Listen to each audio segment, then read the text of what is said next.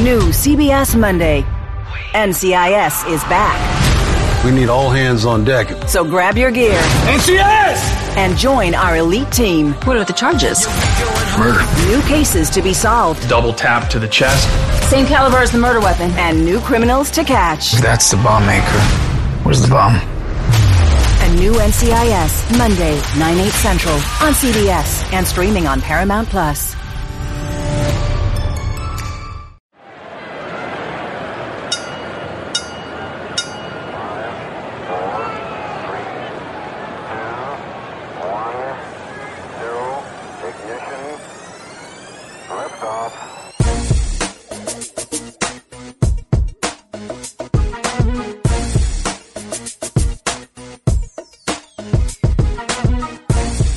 Hey now! Welcome into the State of Combat with the Brian Campbell. This is the Professional Wrestling Edition, and as you can hear off the top, those dulcet tones of BC are not with us today. It is the Silver King, Adam Silverstein. Some will call me the King of All Silvers, leading the ship here for the State of Combat. Don't worry, folks, for those that get all bunched up here when BC is not at the top of the show, he will be back next week and through the end of 2019. Sometimes the combat sports world gets a little bit too busy for the Brian Campbell covering MMA, boxing, and the world of professional wrestling, and occasionally he needs an episode off. But that's why the Silver King is here, as I said, to steer the ship that is the State of Combat, taking you through the worlds of WWE, NXT, AEW, NWA, New Japan Pro Wrestling, and whatever the hell else is going on. Hey, KSI wants to be a professional wrestler. Maybe we're going to talk about that today. I don't know. But joining me on the show, Outback Jack, Blackjack. I like Blackjack better than all the other nicknames, actually. Jack Crosby, welcome to the show, Jacko. I was a big Blackjack Mulligan fan back in my day. My grandfather used to tell me stories. I'm okay with Blackjack. I'm okay with Barry Windham's Papa. I honestly think that's the best of the three. I'm a huge Barry Windham fan, one of my all-time favorites.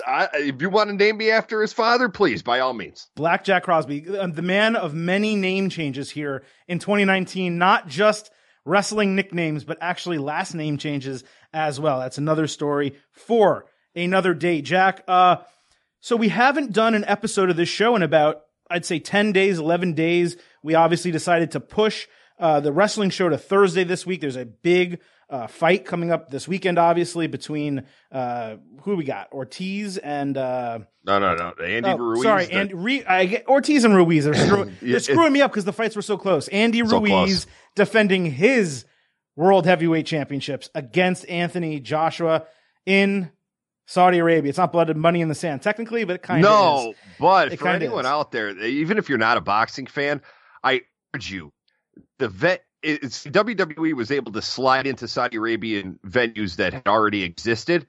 For this particular boxing match, they custom built an entire venue for this one fight. I urge you to look it up online. They built this thing in 6 weeks with that money. And I mean, it's gorgeous. I'll give them that. Well, but it's not just the money; it's the labor, and you've just seen those stories about you've seen those stories about the Olympics in Qatar and how that all works out. So, we're not too big of a fan of what's going on over there, but nevertheless, Brian has a fantastic show previewing the Joshua Ruiz fight. It came out Tuesday this week. State of Combat. It's on your feed. Be sure to download it. We will have instant analysis coming.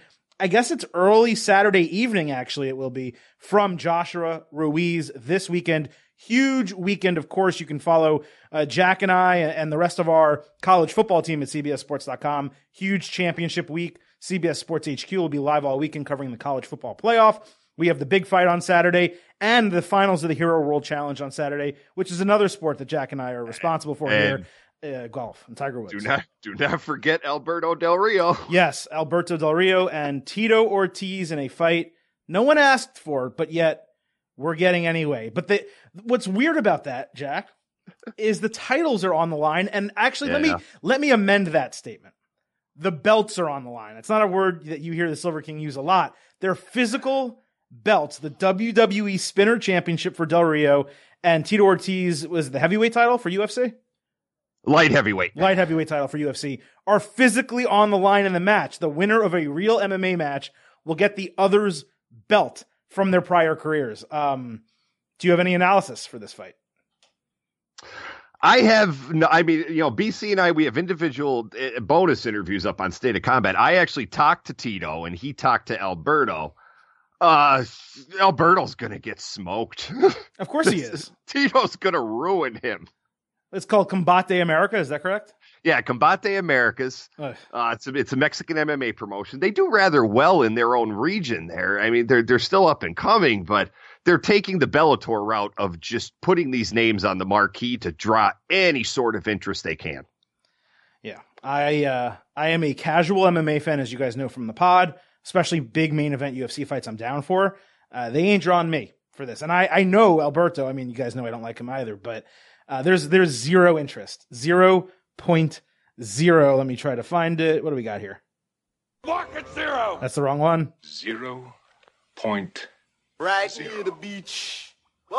That's just an finger messed up right there. But 0.0 interest for me on that, Jack. I have a lot of interest, though, about the world of professional wrestling. And while this may be in this Campbell podcast, he ain't here. So the Silver King is going to take you into the main event. This is the main event. So it's been a strange 10, 11 days of pro wrestling, Jack, because, candidly, while a lot has happened, and certainly with AEW and NXT, things are pretty wild right now, where there's plenty of interesting storylines and topics. I could not legitimately find a main event topic for this week, something that really stood out to me as the overarching theme that we needed to discuss on this show. And then right before we kind of got started, I was chatting with you and spitballing some ideas, and it kind of came to me. And it's the continued, I guess really the beginning of, for Seth Rollins, and the continued for Roman Reigns, the rehabilitation of two of WWE's biggest stars. Maybe their two biggest stars, not counting Becky Lynch. I think it's interesting because we saw Seth Rollins Tuesday night on Backstage, for those that watched, and you really should. It's a good show. We'll talk about Backstage more later. And he was asked point blank by Renee Young, who's great as the host, and had a great conversation with Booker T about, when did things start turning for you? Not so much his character, face versus heel, but the crowd turning against him. And it took them a decent while. Maybe Seth didn't want to say it, or maybe he didn't think he should say it, but it took them a while to come to the actual answer, which was the Fiend match at Hell in a Cell, how poorly booked it was, and how that was the catalyst for Rollins going from getting lightly booed from a small faction of the fans who like Will Ospreay and, were angry at him over that whole stuff that was going on, or maybe think he's a little bit of a dork, which is tough to argue against, to actually booing him because of his booking. And what WWE has done, we've seen it over the last 3 years, maybe 4, but definitely 3, is they booked Roman Reigns into a no-win situation with Brock Lesnar. And while we hope they learned from that lesson, with what happened with Reigns, obviously real life, and him having to get stripped of the title, and we're seeing how he's being rebuilt now, and we will talk about Reigns in a bit, we thought they learned that lesson, and then they went ahead and kind of did the same thing with Seth Rollins, and we've discussed it ad nauseum on the podcast, but putting him in a match with a guy who should not lose, and then figuring out a way to send the fans home not happy, basically actively making them angry at the finish of Hell in a Cell. And Rollins has been very 50-50 John Cena-esque, Roman Reigns-esque, cheered and booed ever since then. What I think is interesting is that WWE, over the last 2 weeks on Raw, has done a very admirable job, in my opinion, Jack, of trying to rehab this Seth Rollins character. And we don't know what direction they're going. Are they doing this to give him an edge but keep him face? Are they actually going to fully turn him heel, where when the crowd turns against someone, that is actually the move? It's what WWE used to do back in the day. You don't like this guy? All right, we're going to turn him heel so you can actually boo him the way you want to. I don't know exactly what direction they're going, but what I appreciate is that it seems their booking has taken a turn based on fan reaction, and it's not something that we always get. What do you think of what they've done with Rollins over the last couple of weeks with Kevin Owens and with AOP? I like them dangling the suspense in front of us simply because we're in that period now between Survivor Series and WrestleMania season where it can get boring really quick.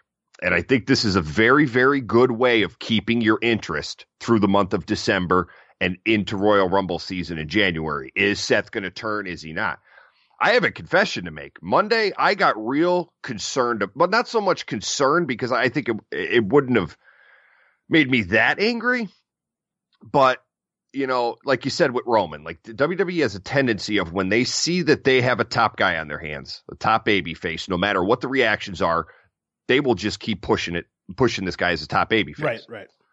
When Samoa Joe came out for commentary, there was part of my brain that said, oh crap, they're going to reveal that Joe is with the Authors of Pain like people had called for in the past, not Seth, and that's going to be the swerve. Now, granted, the very next night on Backstage, we got some clarification on that. But at the time, when Joe was just brought out to commentary, I thought this show was going to go off the air with a beatdown and Joe getting up from that table and saying, I'm with these guys, which would have made sense also as that thumb heels, him being the orchestrator, but behind the two monsters instead of Seth. But it didn't turn out that way. So now we still have this suspense of, is Seth with the Authors of Pain? Which, like I said, is a great, great time killer during this usual dead period. And it's not just a dead period. It's a dead period where, again, because of WWE's own booking, their champion is not on the show for 2 months. Exactly. That creates another problem. And and again, the U.S. title becomes a de facto top title, but at the same time, you're not inserting Seth into that picture. So you're keeping him on his own.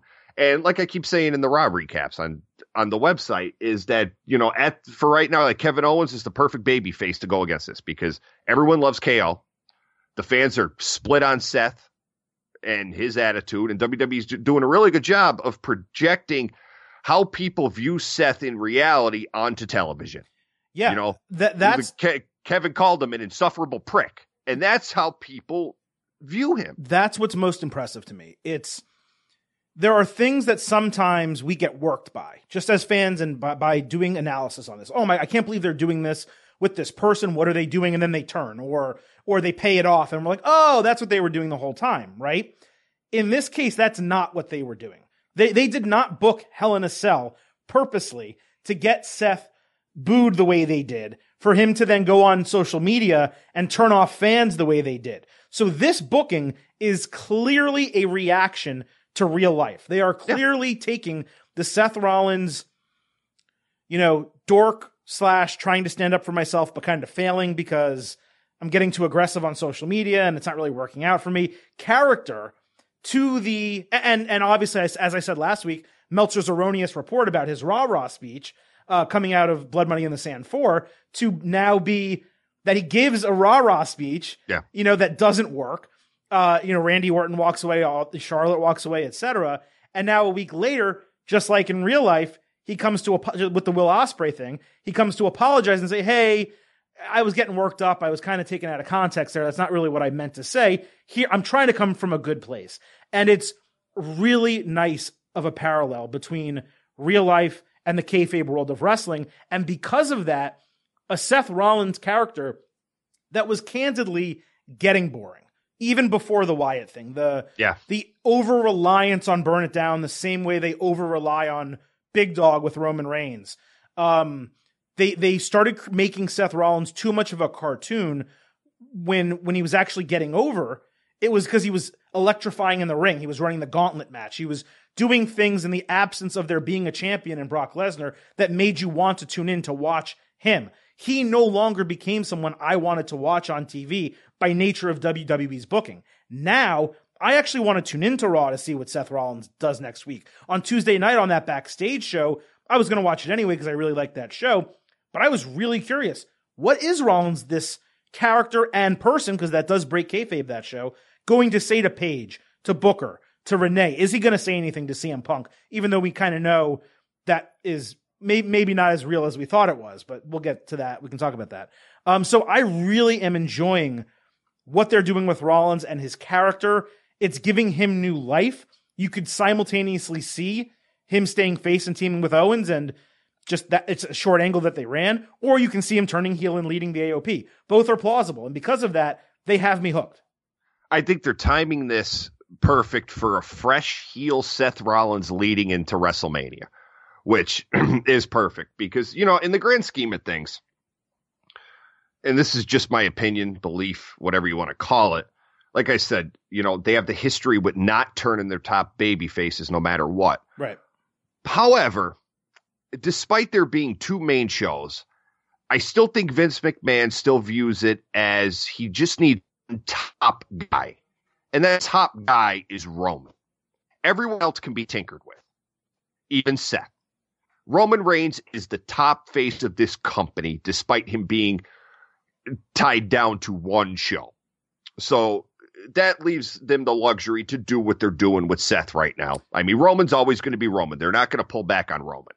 I also think that Kevin Owens being so over and Vince liking helps as well. And Vince liking Kevin Owens and knowing that he can trust him as a face, both on the mic, outside of the ring and the Raw environment, knowing he can do media, knowing he can do all those things.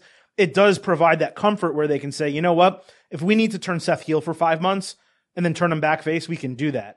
But while what you're saying is true, Roman is the only really guy who it seems is untouchable right now. And really, I can see anyone else in the company, Becky, you know, obviously I could see her being a heel easily. The mistake remains that, and we'll get to Reigns in a second, Reigns, when they had the opportunity, would have been a massively great heel. He would have. Now, they are doing a very good job rehabilitating Reigns. That's going to be the second part of this. And they shouldn't turn him heel because things are actually really working finally with Roman Reigns. Like, they finally figured out what to do with this guy. But there was a significant period of time where the fans wanted him to be heel. There was a significant period of time where the fans wanted and begged for John Cena to be heel. They had so many opportunities, and what WWE and what Vince McMahon forgot with these guys, and The Rock is a perfect example, is when you turn them heel and you turn them back face, they're over even bigger than they were before. And that, I hope, is the lesson that he's understanding here with Seth Rollins, where if you do turn him heel now, it's going to work because he's a great heel. When you turn him back face, you're going to get that Seth Rollins that you were hoping to have at this moment in time that you yourself ruined with your own booking. And I do think it's going to happen. And again, still just 2 weeks into this, really, I like the idea of Seth having muscles. I really love it, especially AOP, because the underrated thing of this is AOP is in a position where they should have been all along. Right. And then on the back burner, and another thing I like about this, and they might prove me wrong because, again, we are only 2 weeks in, but keep them away from the Viking Raiders as long as you possibly can. Have the Viking Raiders do their thing, although let's tone down the squash matches and get some actual but keep them away from each other for as long as you can, because that's AOP. If you keep them on their trajectory they're on, you keep Viking Raiders go. That's a WrestleMania match. That's one of the top matches we're looking forward to come April, without question. It would be incredible, and you could honestly probably even do a triple threat with the Street Profits and have the athleticism and almost and recreate almost a NXT tag team, that triple threat that I'm talking about vibe, where you had the War Raiders. I think it was DIY, right, and someone else. It was AOP, DIY, and another team that I'm forgetting right now for some reason. But I can't remember either. But you know what I'm talking about. That match was I do know what you're talking about. That match was insane. And you can do that again in a WrestleMania format, but we'll see what they're going to do. You know, AOP, I think they've done a great job. Having them come out in that, I don't know if it was an Escalator or a Navigator or what it was, but that all black car, stepping out, speaking in Albanian, and I forgot what the other language is, being just total badasses. It's refreshing. And I think really, and we'll talk about it momentarily, but there's only one thing I think Paul Heyman is doing wrong on Raw. Everything else really seems to be clicking for me, including the stuff with Kevin Owens. Before we get to Reigns, I want to talk about it a little bit. You had the Owens and Lana kind of verbal, confrontation. It was hilarious. I don't know what's happening. I don't know if they are purposely having Lana be this terrible on the mic, or if there are plans for her to say certain things and she gets flustered in the moment. But she's really bad. You know what's weird? Really bad. What stood out to me? It's like they did you can't call it a 180, but they took a detour from this just being an infidelity angle to a narcissist angle with Lana. Well, I think it was always like they switched directions. I think it was always her narcissism that caused her to be a cheater, basically. For her to say, I'm what's important, not what you want, Rusev. Because remember, he wanted the kid, he wanted sex all the time. And then now she has the arrangements to keep him away from her. The restraining orders is what I was looking for. No, but it was an element of it. Yeah. Because like any infidelity, there's usually selfishness involved. Absolutely. But it turned into the primary focus. And it was like, I think Jack, it's because she confused it with her promos, because she was saying you're obsessed with sex and you want a kid, but now she uses pregnancy to tease him, to attack him again. And she's like, well, Bobby doesn't just want me for sex, then why are you with him? Her promos have convoluted this storyline more than I think the actual storyline is meant to be convoluted. Like, yes, Paul Heyman is doing something here that is adult and certainly, requires a larger story to be told, which in essence of WWE is going to make it confusing and convoluted because they struggle telling long-term storylines. But I think Lana's specific promo work has made it more confusing. I think she gets lost out there. You know what didn't help on Monday, now that you bring it up, and I noticed this, and it stood out to me a little bit, is that yes, she's been good when you give her a mic and she starts spouting off, the elements of the storyline. Right. When it came time to go back and forth with someone like KO, she looked shook. She got totally flustered. She looked shook because Kevin is so good. I think they probably said to him, hey, make this real. Like it's a real argument. And she did not know what to do. So my issue with it is not the storyline. The last 2 or 3 weeks of this storyline have legitimately entertained me. This week entertained me. Yeah. Rusev is freaking over. This is the goal. The goal of the entire thing is to get Rusev the crowd reaction that he got during Rusev Day, and it is 100% working, and you have to give them credit for it. But the Lana Mike portion of it is really bad. The only other thing I want to say about it is this. So I think people criticized a little bit too heavily the storyline of there being a restraining order and them arresting Bobby Lashley instead of Rusev. I think what a lot of people forget is that most restraining orders, or at least a lot of restraining orders in situations like this, are civil. And police have discretion in many states to determine whether someone in violation of a restraining order should be arrested.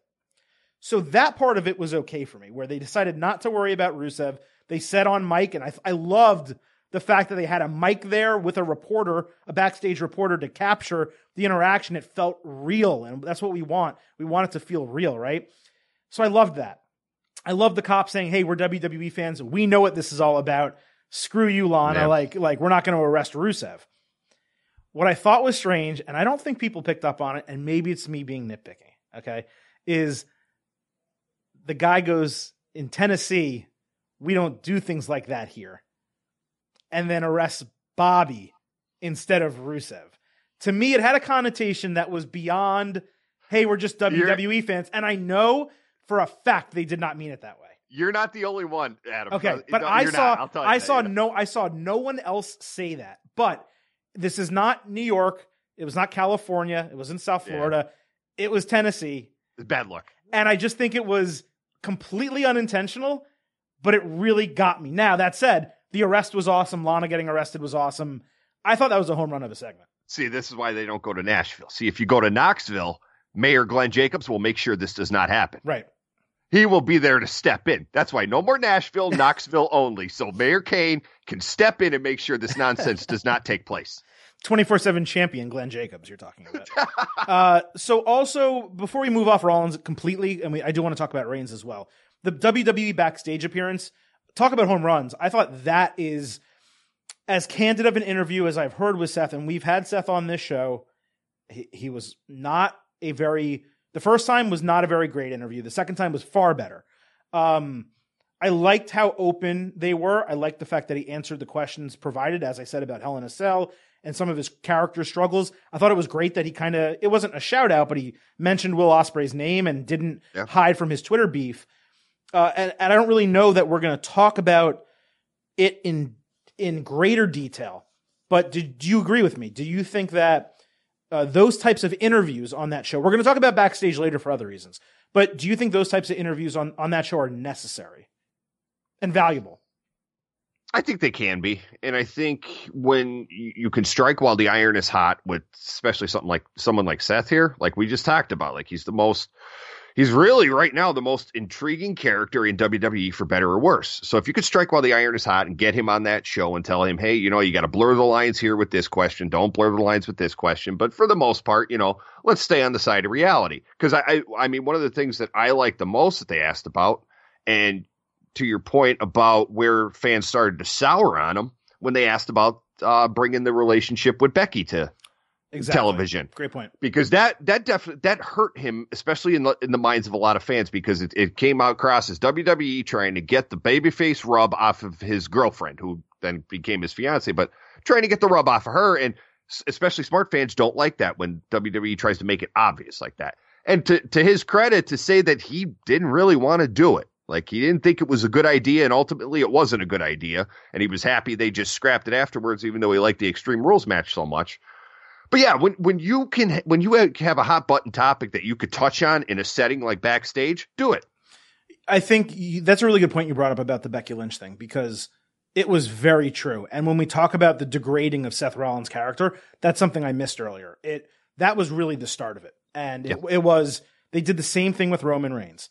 They tried to have The Rock give him the point. They had Cena give him the point. They had him beat at this person and that person. And they had him tag with Rollins. They had him tag with this person. Also that Roman could be in the ring getting cheers despite the fans actually cheering for the moment or the other person and not Reigns. And that's kind of what happened with Becky. They were starting to sour on Seth a little bit because of WWE's booking, because of the burn it down and the corniness of it. They tried to rehab him a little bit with that. Didn't really work. But what really soured fans, what was the one thing they didn't mention, was a 3-month feud with Baron Corbin. That should have been over after 1 month, or maybe 2 if you want to do the mixed tag. But instead, they kept extending it and extending it. Becky and Lacey, same thing. Lacey did not get over because it was 3 months of the same thing. Once you beat someone, you kind of want to move on. And we can move on to talking about Roman Reigns. So when we're talking about the rehabilitation of Rollins, and it's kind of just getting started, and it may include a heel turn. As you said earlier, WWE and Vince McMahon have no desire to do that with Roman Reigns. Just none. They still see Big Dog as Big Dog. That's what they want. And they're going to keep it that way. So what they have done successfully, and this is something I kind of said, I'm trying to remember when it was. I think coming out of Mania, really, or when he came back, actually, from his illness, his leukemia, which he is cleared up, certainly, for the best possible, circumstance. But now that Reigns is back, they could have screwed this up. They could have pushed him to the title. They could have pushed him into feuds with big names and have him beat every single one with a Superman punch and a spear and move on and try to glom some, good positive fan reaction by putting him with this face or that face that actually gets cheers. But what they're actually doing with Roman Reigns is not that. They're having him take occasional losses.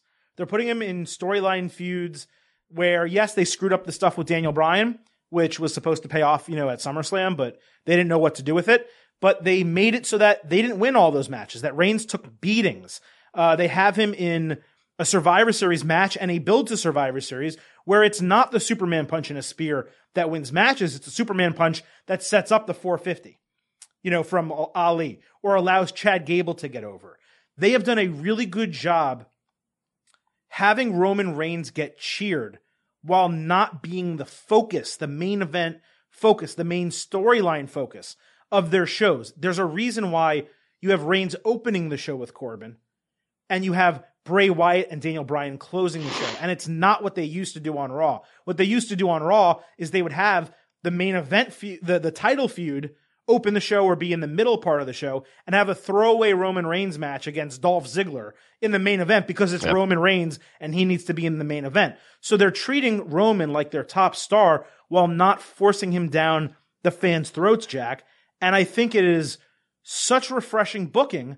And I gotta be honest, even though it's still corny with the big dog stuff, and we'll talk about Corbin, he's getting over and it's freaking working. And I have 2 points about Roman that I would like to get across here. Number one, yes, I agree. What they're doing with Roman slowly but surely is fantastic, and it's working.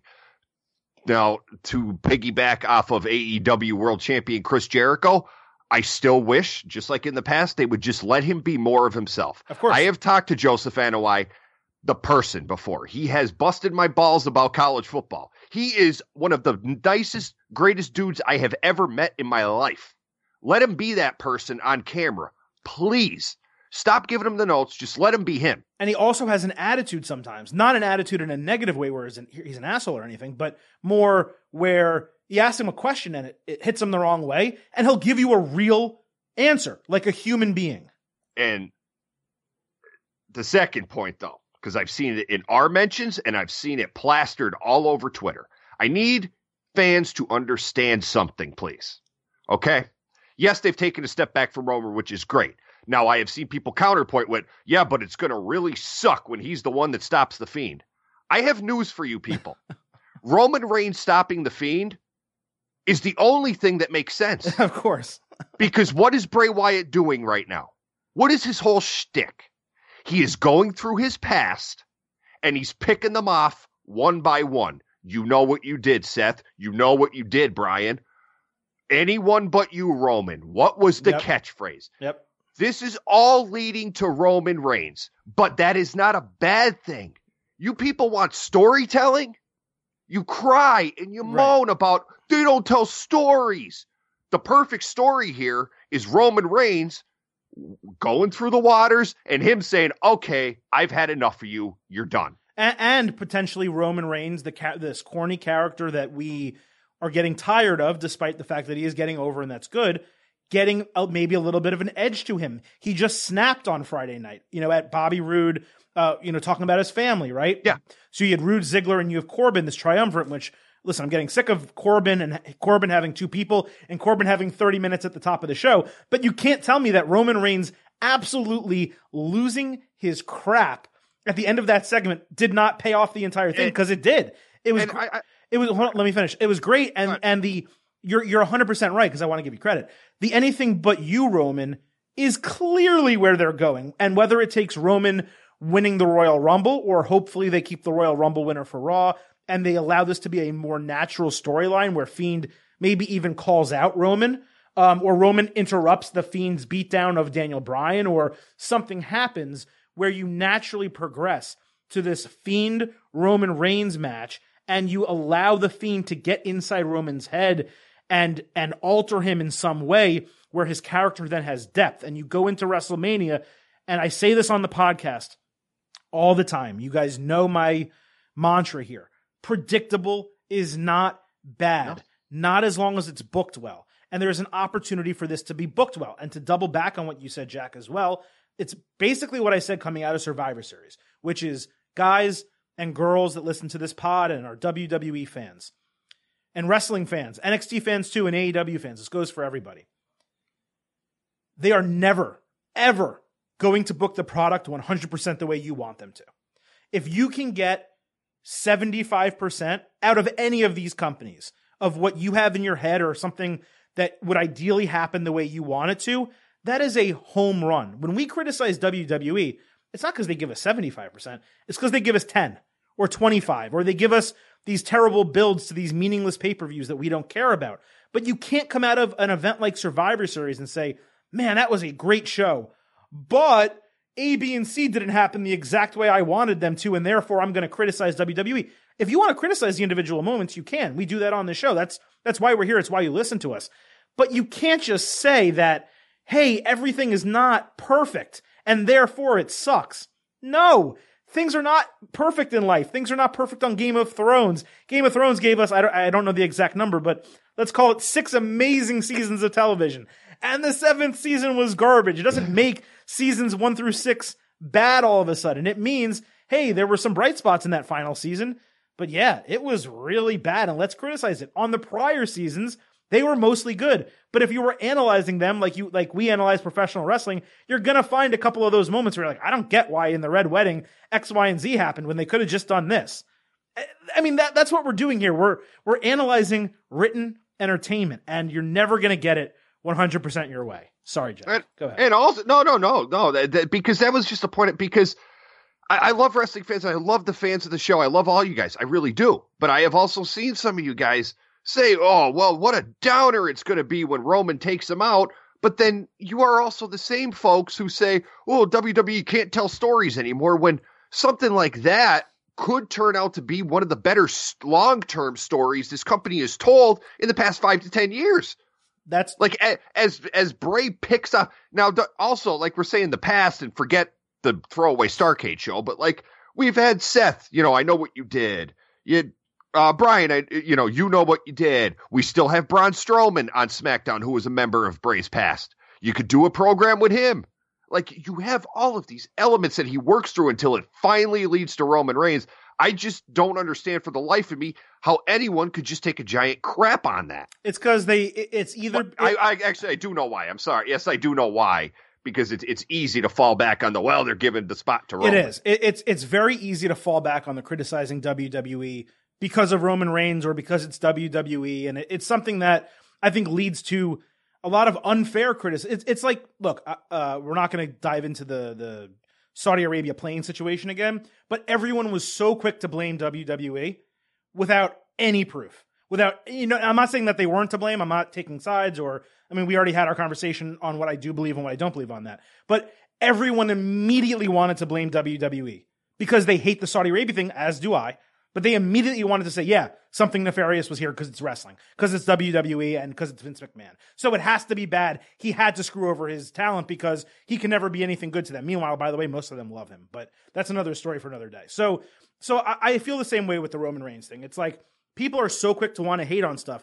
But if you actually look at WWE proper as a whole over the last 4 weeks, for some individual aspects, 8 weeks, 2 months, they are telling long-term stories. They are telling them on both shows, and they go back in decent ways. Some of them, they're picking up stories that they stopped telling and are making them into long-term stories. There's something with the Kabuki Warriors going on that is a longer-term story. They're doing it with Becky and Charlotte and Sasha and Bayley, and they're doing it with Reigns, certainly, and with Rollins, it seems like they've adjusted course, but they're doing something with him. Daniel Bryan, theoretically, this storyline with him not knowing who he is goes back to the Roman Reigns feud, which was SummerSlam. So that's going back to August now. We're in December. So let's not totally, crap on WWE when there's individual little things we don't like. Because as Jack said, the majority of things right now are headed in the right direction, and we love Raw, and SmackDown isn't maybe all the way there. But SmackDown 2 on Friday night, I found it 2 hours of enjoyable television. It was all right. It's just it wasn't as good. It wasn't as good for me personally. Yeah, because I watch so much. It's just been, I don't know. Let me put it this way. It was not the best show of the week last week, but I did not feel bad about myself for watching it as I had a couple weeks prior. That's a good, that's how we have to judge SmackDown now. When you're done at 10 p.m., do you hate yourself when you look in the mirror or not? Or when you DVR, right, if you're out that night and you DVR, hey, I got to watch SmackDown before I go to sleep. Is it worthwhile for you to do that? And for me, it was worthwhile on Friday. It wasn't terrible. Like I said, the Roman stuff was interesting. The Brian Fiend stuff to close the show. I loved watching everyone just get riled the hell up because they thought Liv Morgan was going to show up in that funhouse, and I don't understand you people. It's like, oh, that sucked because Liv Morgan didn't show up. A, she's on Raw. B, I know that's the thing. B, just because someone came up with the idea and it's a good idea doesn't mean them not doing it is bad. Like what they did was really good. And we're going to talk about Wyatt and Brian on the other side of our ad break, not coming up. Oh, yeah, because I want to talk about we're going to talk. Piece of merchandise. We're going to talk about everything. Before we get to that, two things. I actually think last week, not this week, last week we're going back to, I thought Raw was the best show of the week. Over NXT and over AEW. Yeah, It was literally number one last week. Yeah. I you know what? I could actually agree with that. And over the both. I mean, yeah, NXT and AEW because of the Thanksgiving thing. They were not good shows last week. It was odd, but which, you can see they're playing in these shows around holidays. I mean, hell, we'll talk about it later. Just look at NXT and AEW last night, what they're setting up for the future. Yeah. So, And we will. So, yeah. And I'm going to ask you that same question about this week's shows because I think Raw actually has a case for again being the best show of the week. But NXT and AEW were both fantastic, at least in my opinion, they were. Before we get off Raw, just wanted to say really two quick things. One, shout out to Samoa Joe. I don't know what their plans are. I mentioned it last week where I was like, hey, I really think they should keep Samoa Joe in this role and have him do the Jerry King Lawler back like in the 90s when he was feuding with Bret Hart. He was a wrestler. He was also on commentary, so on and so forth. I don't know if they can do that with Joe because I'm not sure really if they're equipped from a storytelling perspective to simultaneously keep him on desk, have him say the right things, even though I trust Joe to say the right things because he's perfect, and have him wrestle and have meaningful storylines. Also, I still want Joe to be WWE champion one day, and if they put him on commentary semi-full time, that kind of probably takes that out of the bag. But I do want to say, shout out to him. He is great on commentary. I feel so guilty because I'm such a big Samoa Joe fan in the ring, and I still believe he's going to hold one of those top titles. I am not letting go of that belief. I'm with you. But like I said, I feel so guilty because I'm watching Raw and can he just stay on commentary? How do we do this? Because he's so good. And I wish I could credit the Twitter user too. I mean, I saw a joke on Twitter that had me just dying laughing. You brought up Lawler. They said, could WWE give Joe the Lawler deal where he does commentary for the company, but he's allowed to take indie shots on the weekends? Yeah. I said that. No, it was a joke. I know. It was a joke. What I would, like thinking of Joe being able to cut up with GCW or somebody else on a Saturday or a Sunday is great. What if Joe did commentary on Raw, but he wrestled on SmackDown? Yeah, that would be okay with me because that is such a great loophole. Such a great loophole. They said with Lesnar, you sign a contract. They had to change Wyatt for whatever reason. But they gave us the idea of that contracts exist that are brand specific. So you say, hey, we're on backstage. You break news. Hey, we're transitioning Joe to a Raw commentary contract. Then the Friday, 4 days later, you have him come out on Fox on SmackDown and wrestle. And he says, I signed a SmackDown wrestling contract. If he's up for the travel schedule, if he wants to do that, and I'm sure, I'm not sure, but there's a good possibility that if that were to be the case, they'd give him a bump in pay.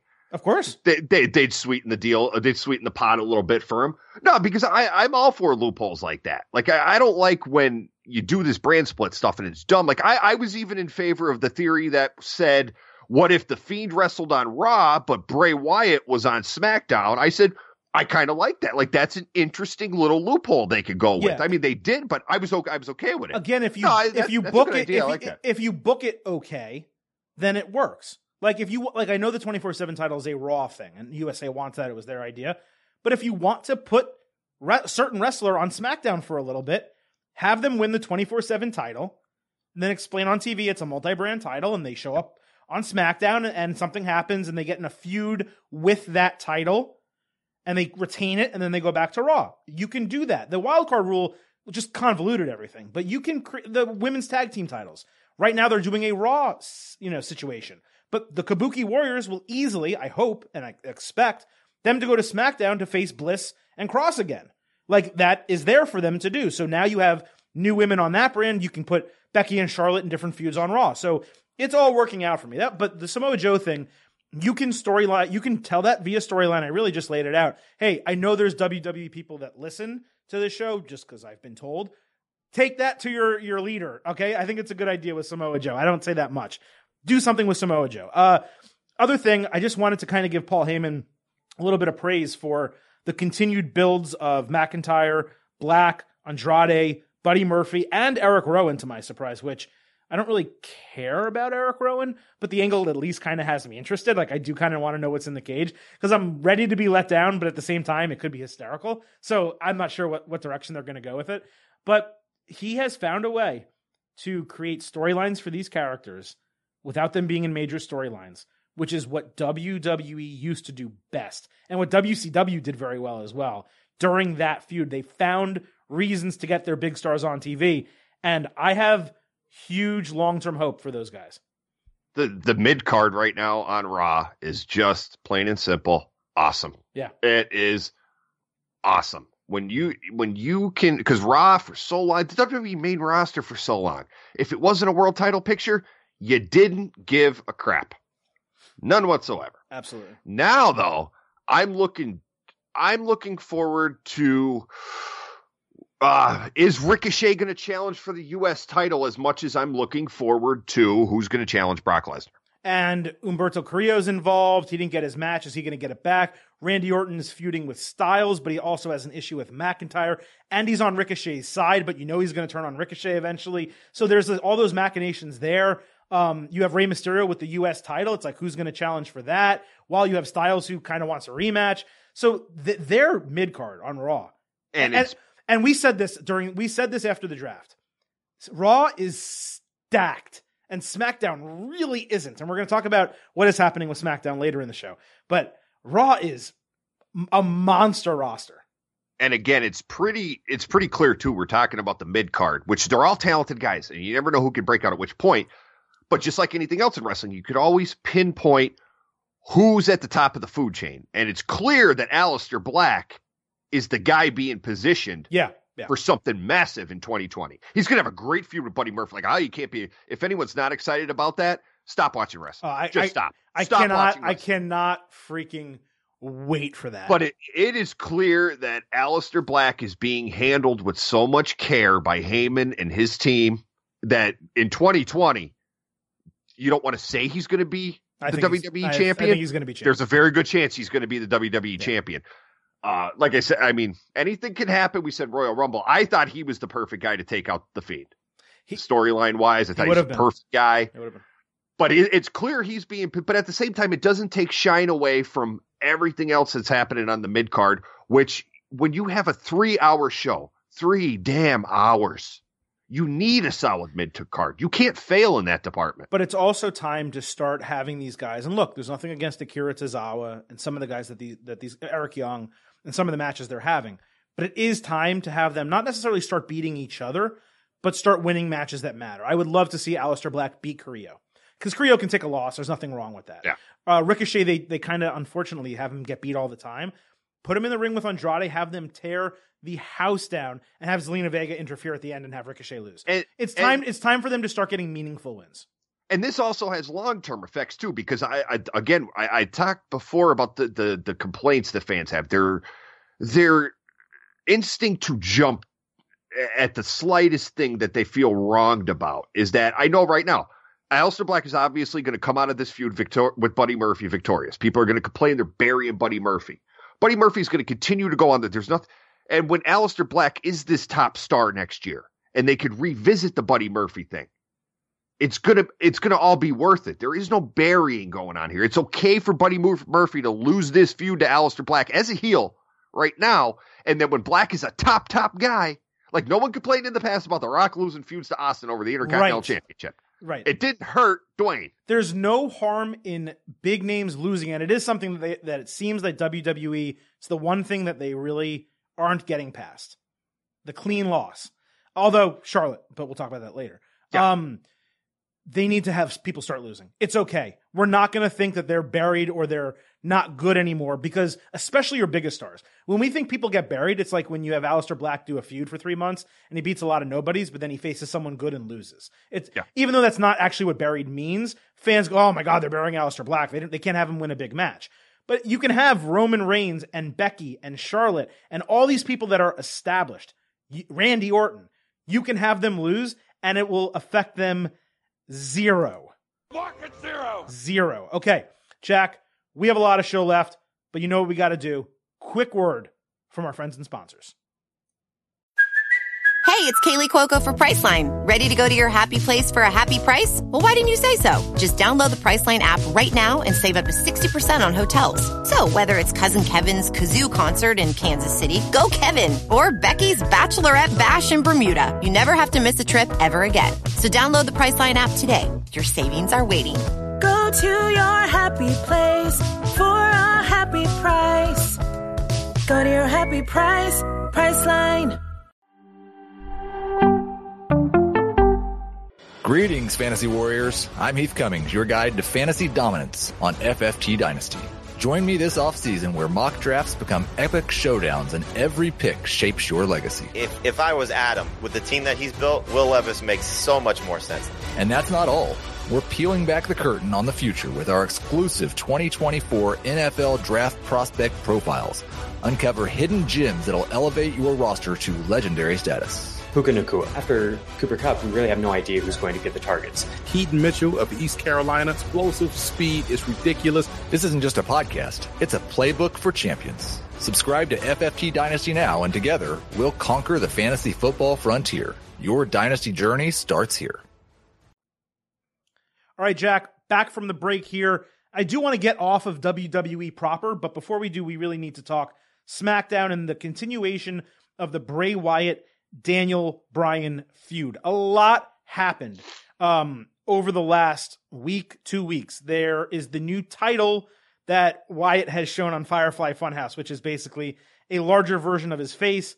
And if you want to buy a replica of that title, you can go to WWEshop.com and spend $64.99. That's not $64.99. That's $6,499 and probably 99 cents also. That's available. You have the rap kind of music video with Bray Wyatt and Huskus the pig talking about reptilians and conspiracy theories, which apparently, by the way, is stuff that he actually believes in real life. That's another story. You had the Miz's promo with Daniel Bryan, which was kind of corny, but at the same point kind of inserted the storyline for everyone who wasn't picking it up, that the Fiend changes people, everyone he goes against, and Daniel Bryan kind of saying, yeah, good, I need to change. Like I'm glad that's happening.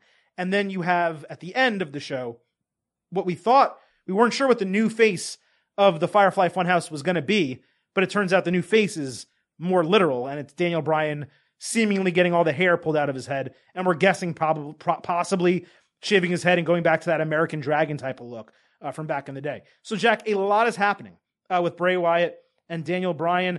I'm finding it extremely entertaining. I was a little concerned that they were going to go to a rematch so quickly after Wyatt beat him, and we don't do rematches anymore. But they are giving me every reason to buy into the rematch. Well, yeah, I mean, first off, we talk about it all the time. Every week, it seems like when you have someone like Daniel Bryan, you get a lot of leeway. Like you're with someone like Bryan, you're okay to go back to a rematch so quickly that you necessarily didn't think you would enjoy, but he'll make it enjoyable one way or another. Like he'll make you tune in.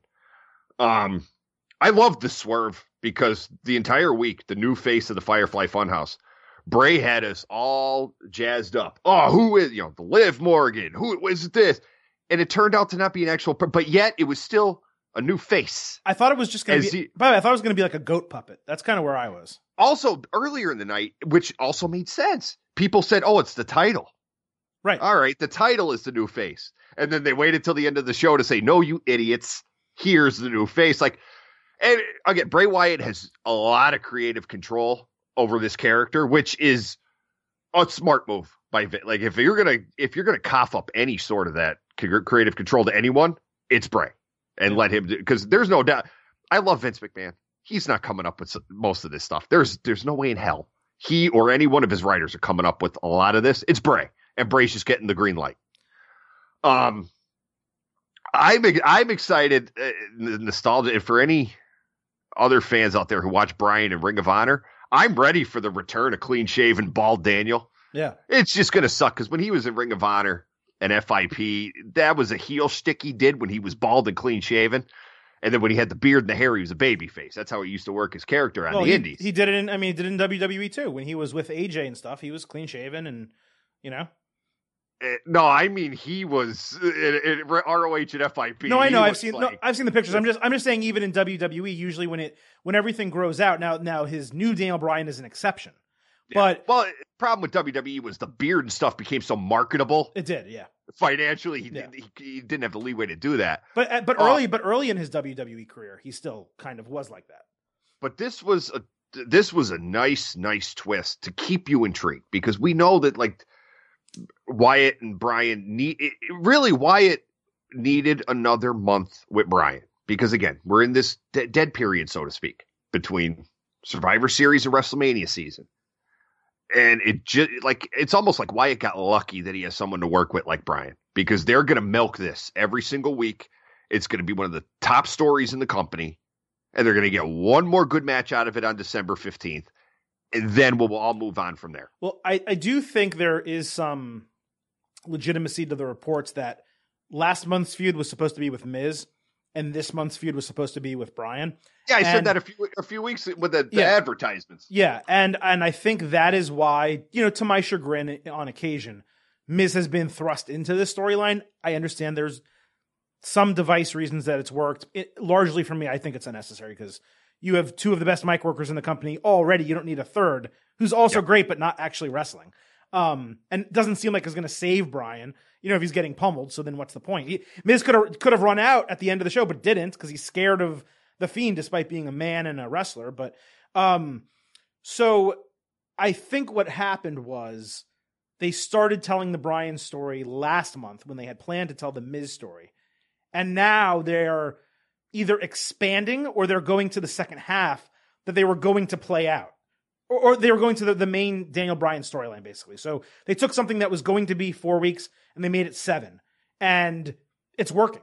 And for that reason, I'm okay. Sometimes creatively, you can have all the best laid plans that you want. Someone gets hurt, a direction has to change for a certain reason, and you go with it. And if you're telling me I get 2 months of Fiend Bryan instead of a month of Miz and then Bryan, I mean, that's better. I like the Miz, totally fine. But, Wyatt, as it is, despite him being a great character, despite him being a transcendent talent, in the ring, he's not necessarily great. And as the Fiend, he certainly isn't, because the Fiend only requires certain moves.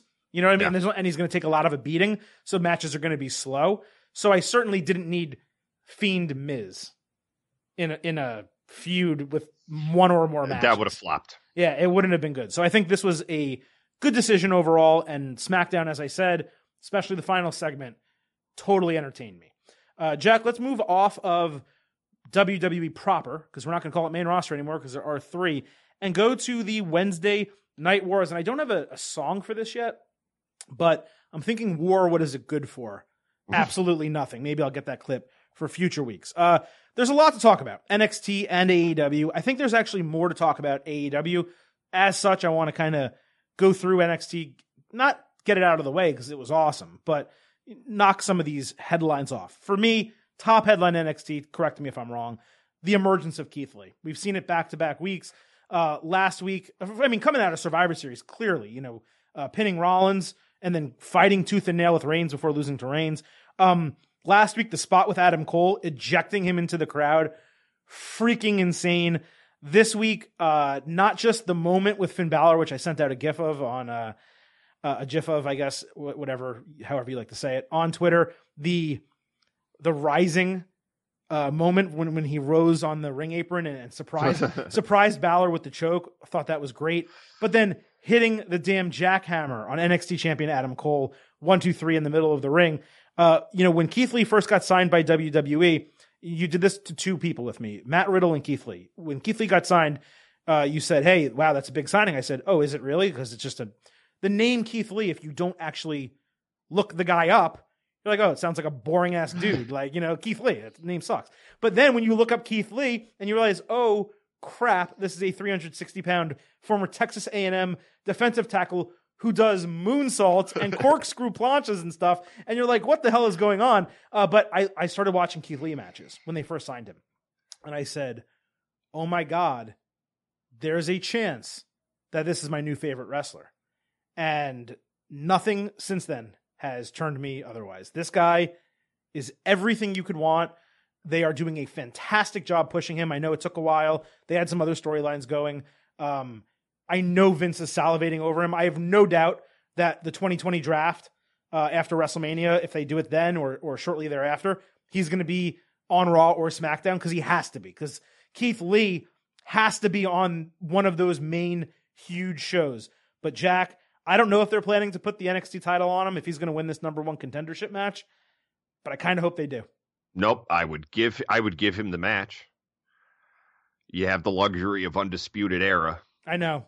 You have the luxury. But you're going do it. But give him his match. But you're going head to head with AEW on the 18th as a go-home show, final show of the year, both promoting huge shows. Do you want your world title match to be an Undisputed Era interference? I think you're okay with that. I think you're okay with that because you just, Keith, don't give him the title. Don't give him the title. What about at Portland? Then take him off TV for a little bit. What about February at Portland? No. Okay. What I would like to see, I know, and I don't do this, folks. Trust me, I don't do this. I'm not one of these people. I usually hate these people. In Houston, Roman Reigns is standing in that Royal Rumble all by himself as number 30 comes out. And it's Keith. He dumps Roman. Okay. And Keith Lee, for the first time since people begin, you don't get the predictable Royal Rumble. You get the surprise, and the surprise wins it. But is he challenging? And there is a good, because what I love about that idea and why I think it works in my head as opposed to when I usually trash people for fantasy booking is that you had that moment at Survivor Series, and the people that weren't familiar with Keith Lee fell in love with this man. Absolutely, right. But you took him away for a little bit. Maybe they didn't go to Wednesday nights. Maybe they're like, man, remember that guy? Remember that Keith Lee guy? Now he comes back and says, all right, Roman, time for the revenge. Dumps him out of the Rumble. What if they do that exact booking, but Roman dumps him out of the ring? I mean, they could, you know what? That wouldn't necessarily be a bad thing, but okay, it would piss a lot of people off. That's what I'm saying. That's what WWE but would. No, you have Keith because what I think, because I would get the arguments too that, well, you can't just have this new guy come in and challenge for the world title. All right, this is also a 35-year-old man with a football background. Not going to be around he's 35. I love Keith. Love him to death. He's also 35 years old. And it's not that he won't be around, his moveset won't be around. He's going to have to, just like Mark Henry, and Mark certainly did not do the things that Keith Lee does, but a man of that size needs to, and Big Show too, they need to hone in their moveset as they get older. They just have to. And again, despite the praise he rightfully gets for working with the little guys, still the argument with Brock Lesnar is no one believable that could beat him. Put Keith Lee next to Brock. Yeah, he can beat him. Put him with you would believe, and those fans would really get into it like, oh man, this guy from NXT is going to kick Brock Lesnar's ass and take that title. This is amazing. I think the pop for Keith in Houston would be huge because I love the Royal Rumble fantasy booking would do it every year. And WWE for the past, 5-6 years, been predictable. Yeah, really. Even when we get new winners like Nakamura and Asuka when we were in Philly. That was good, though. It was good, but it was pretty, like, people for years have been clamoring for, we just want a surprise winner, like someone to just boom out of nowhere and win the thing. They want that edge moment. Right. They want the edge moment. Right. Keith, I think, it's a combination of he and WWE and what they did at Survivor Series. They set him up to succeed in a position like that. To be the dream booking that we all clamor for come to life finally at the Royal Rumble. The question is, though, with having 3 brands, couldn't you, and I know Houston is Texas, and I understand that, and him being from Texas, but maybe that is something you put off a year because you still do need stars on this NXT brand. Maybe you give him the NXT championship. He has a run with it. Not necessarily December 18th. I'm just kind of, having fun. But even potentially at Portland or potentially at the WrestleMania weekend takeover. Maybe you have him win the title in a scenario like that, carry it for 6-7 months, have him lose. Then he enters the 2021 Royal Rumble and it has the exact moment you're talking about. And you can still do long-term booking that way. If we were talking about WWE even a year ago or 2 years ago, that match ends with Roman Reigns dumping Keith Lee, getting his revenge, and you never hear from it again. My hope is they don't go back to that just because I have a feeling that that's one of the scenarios where it's like, if that's the plan, you give Vince the opportunity at the last minute to say, actually, you know what? Roman, you're going to be the one who dumps him over. And I don't even want that to be a potential. The other thing we don't know is, yes, in past years, we have seen NXT superstars enter both Royal Rumbles, male and female, mostly to fill them out, though. This year, it's going to be curious to see, are they going to do 10 from each brand? What are they going to do? I said a long time ago, I may have mentioned it once on this show during one of my appearances when I wasn't a regular member of the show here, is that everything in wrestling is inevitable. And I said 1 year, a debuting NXT superstar is going to win this thing. There's going to be someone that just has enough that is able to give them enough confidence to not only have them in the match, but win it. An NXT star is going to win that match. If everything is inevitable, what year do we see Brock Lesnar, Matt Riddle? Since it's inevitable. It is inevitable. It's going to happen because Paul Heyman is he loses sleep at night. What year do we see it? I need the number. It's going to be at Mania. SummerSlam. SummerSlam 2020. That'd be a good match. Oh, you think this year? I think SummerSlam 2020 would be a good. So you're saying inside of 12 months we see Matt Riddle, Brock Lesnar?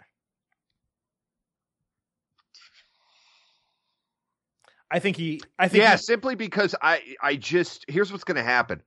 I don't see Matt Riddle winning the NXT title. And I see Matt Riddle going up to one of those shows, probably Raw. I've said it before.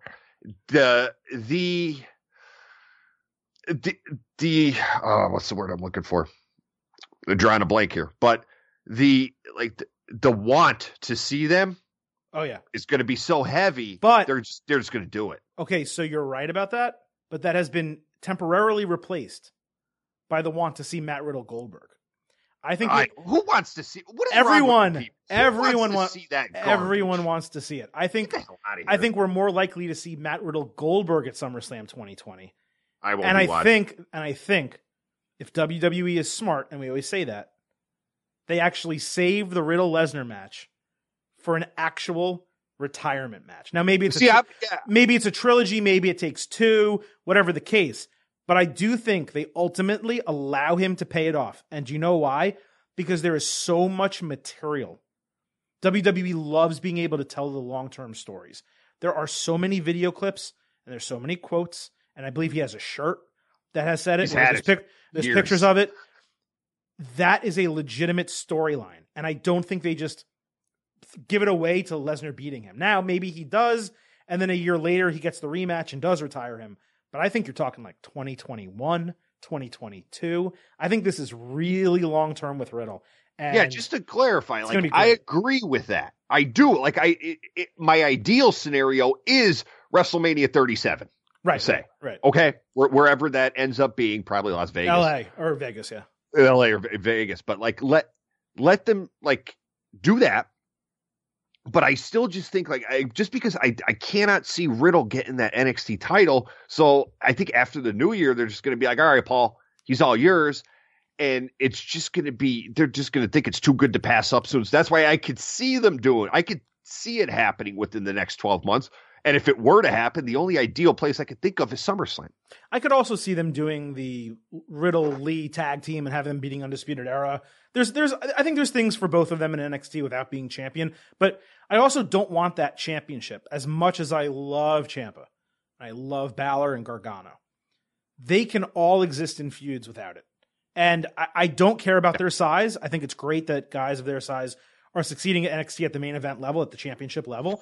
But there is something to be said for a Keith Lee or a Matt Riddle, guys like that holding that major title. Like I said last week, we all love Adam Cole. Adam Cole's great. Adam Cole made case for Wrestler of the Year. Adam Cole had the best month of any wrestler I could remember in recent memory.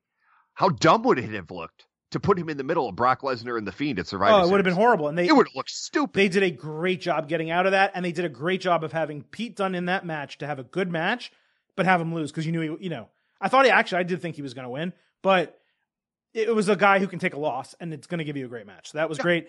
Only I don't really know that there's that much else to talk about from NXT, but I think they're handling the Dakota Kai situation very well. I think they're handling Rhea Ripley very well. There's another one. I have a question for you now. Sure. I'll flip the script a little bit. I got a question for you that really stuck in my head last night. I'm talking about Lee and Riddle are two guys that have to be, like we're calling it WWE proper now. Sure. Do you put that women's title on Rhea, even for a short time? Yeah, someone needs to be Shayna. Someone has to be Shayna. I think Shayna needs to be away from the horsewomen also, and I think Vince badly wants her on the main roster. I think the main roster needs Shayna Baszler. Not that she would be a good addition. Like Lacey was like, okay, she's a good addition. I think Shayna needs to be there, and I think they need her. They need more legitimate women. The match we all agreed was not good by any stretch. Not placing blame on anybody, but that Survivor Series main event was not good. Not good, yeah. But to that point, while Becky and Bayley are established names, they showed a lot of faith in Shayna Baszler to main event one of the big 4 pay-per-views and win the damn thing. And win it. Yep. That was really telling to say, okay, even though we got Becky and Bayley, we still got this NXT girl. No, we can't. They said, no, roll with it. And I think, put her in there and put her over. And it was like, all right, yeah. So and I think there are opportunities also with Baszler and Rousey against Bayley and Banks or against Becky and Charlotte. I think there's a lot you can do with her on the main roster.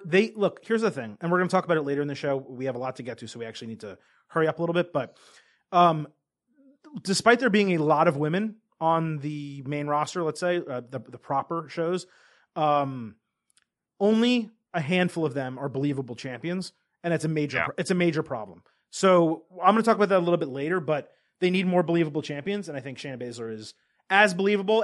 She's a Kevin Owens. She can come in and challenge someone and win the title the first night, and you believe it. And absolutely. And there's very few women. Rhea's another one. Paige was one, certainly.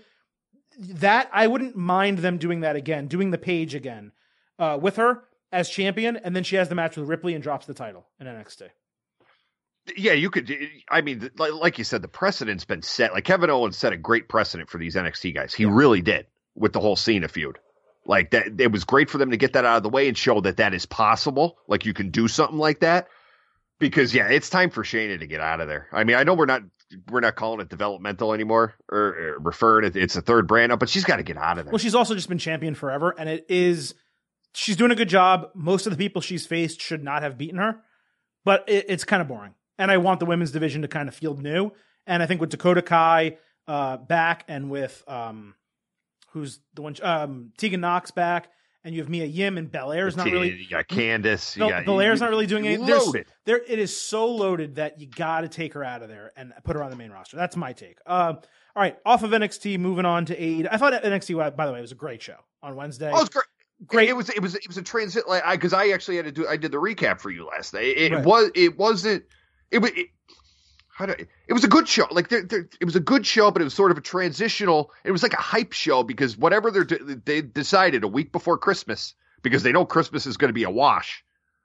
But a week before Christmas, we're going to give you guys like a takeover level type show. So they used last night to set it up, and then they threw some nice little sprints in between. And they did a really good job saying, okay, next week on December 11th, we're going to have number one contender matches and other matches that are going to set the stage for all these huge matches that we're announcing 2 weeks from now, which is actually something AEW did not do. Now, they did book and kind of schedule big matches for the 18th, but they didn't really give us anything for next week. I don't know what's really happening next week that gets me to tune in, but I did think AEW 2 weeks ago, straight up, not good. This past week, back to normal, really good show. The thing that I got to point out more than anything, and I have a feeling you're going to agree, is Chris Jericho. And when we're talking about Adam Cole as potential wrestler of the year, Daniel Bryan certainly has a case in WWE. We've mentioned Cody, and we've also mentioned Chris Jericho. And it's not that he's been wrestling the best matches or wrestled a lot of matches, because he really hasn't. But what Chris Jericho has been able to do on the mic is what I think people expected Moxley to do on the mic, except Moxley's really not. In fact, in my opinion, Moxley's been pretty damn boring on the mic. What has not been boring is Chris Jericho. Last week, or I guess it was 3 weeks ago, the segment with Scorpio Sky where he talked himself into giving him a title shot. I thought that was genius. Last week was extremely good. I didn't love the appreciation celebration at the start of the show, but having Jericho kind of open the show on the mic, I found entertaining. But this week, the Lexicon of Le Champion, the promo jack that I kind of don't know if I'm sure you picked up on it. I don't know if everyone picked up on it. It was a combination of his WWE list promo and his WCW armbar promo, where he's reading through the names on the list, but every fifth name is Moxley, just like he would read through the 1001 holds or whatever, or 10,001 holds, and every fifth hold was armbar. I'm not going to say it was promo of the year. It's one of the most entertaining moments I've had watching wrestling this year. I was giggling and laughing, and I was just like, this is freaking genius.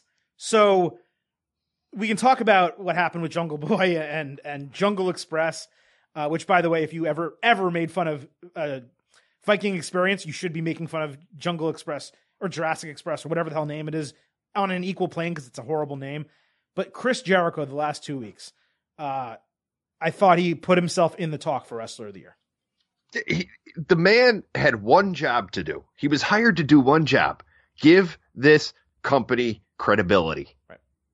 He has far exceeded his job description in my mind. He has went above and beyond what they hired him to do and paid him a large sum of money to do. I know that he's getting paid a lot. He's exceeded his expectations, at least in my mind. Not only is he's out there, he's doing so many things at once.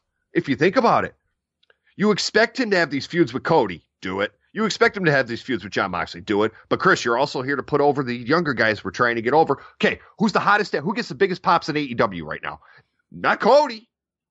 When that Jurassic Express music hits, they get the biggest pops of anyone. No, there's no question. I think Cody gets a bigger pop, but it's close. No. It is close. When that music hits, Luchasaurus and his little boys get the biggest pops from these live crowds. They go bonkers for these guys. So you put Jericho in a segment with these guys. Then he says, all right, Marco, I'm not going to wrestle you. I'm not going to wrestle the dinosaur, but I'm going to wrestle Luke Perry's kid.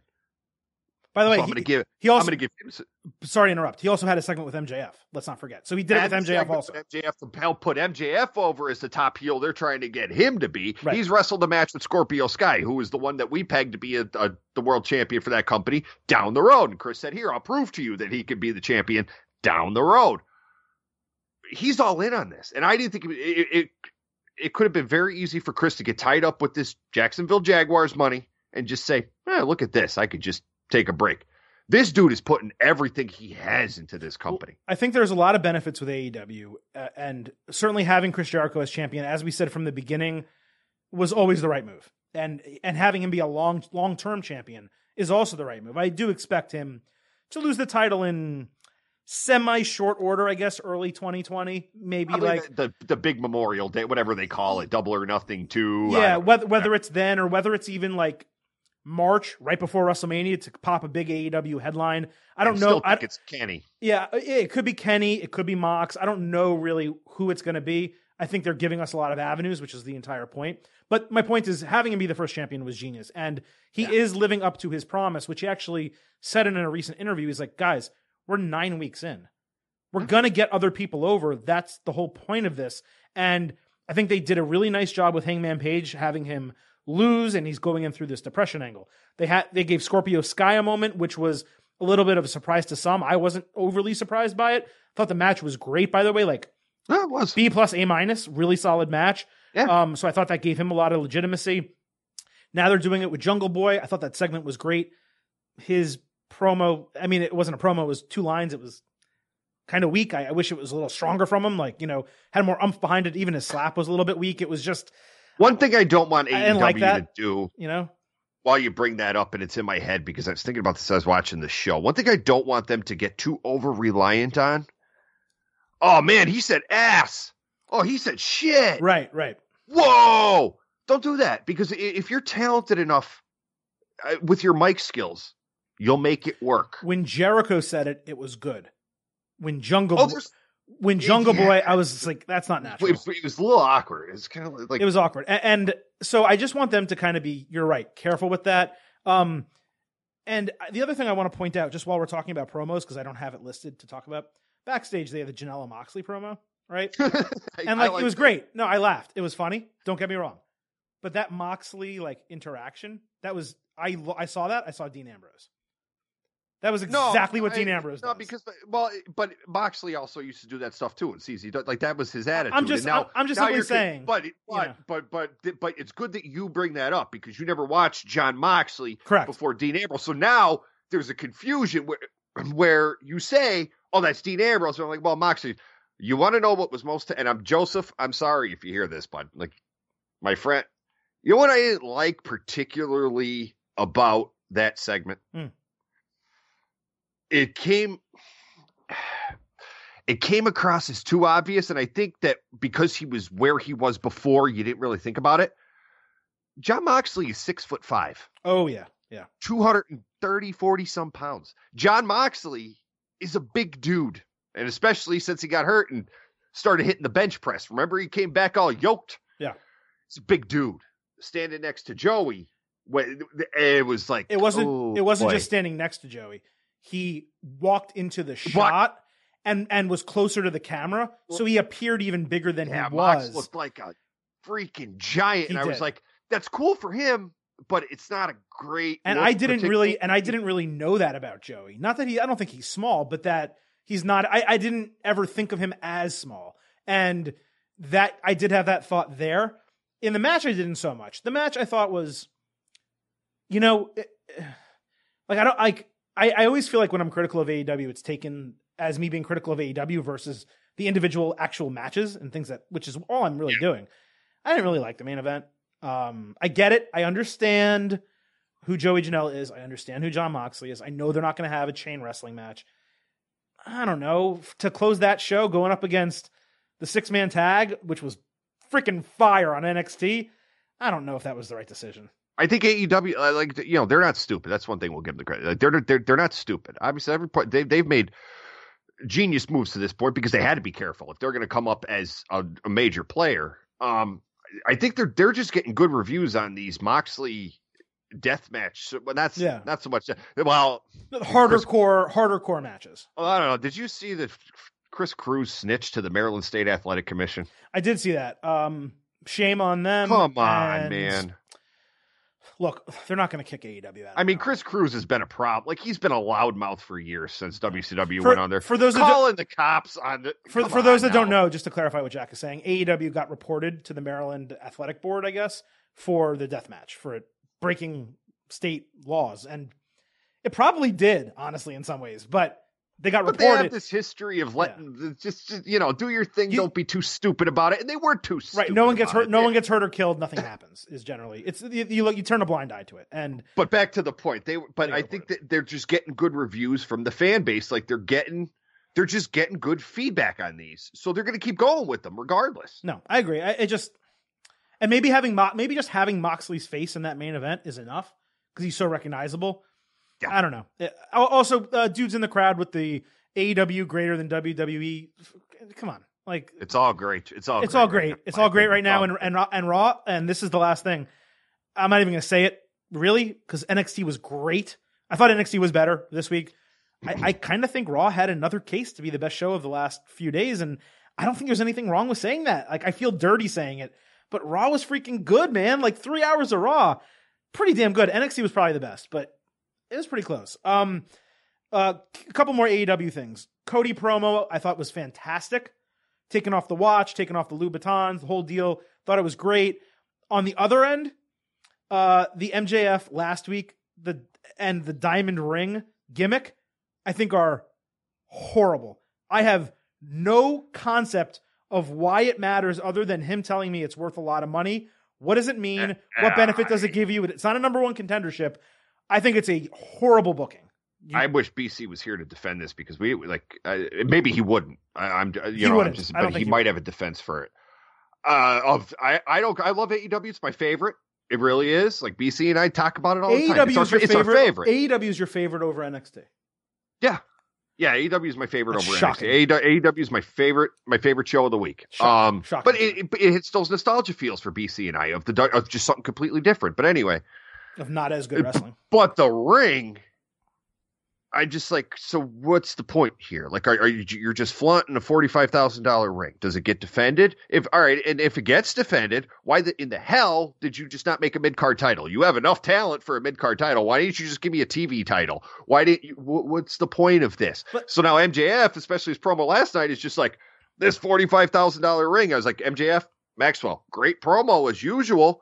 But what the hell is the purpose of that ring?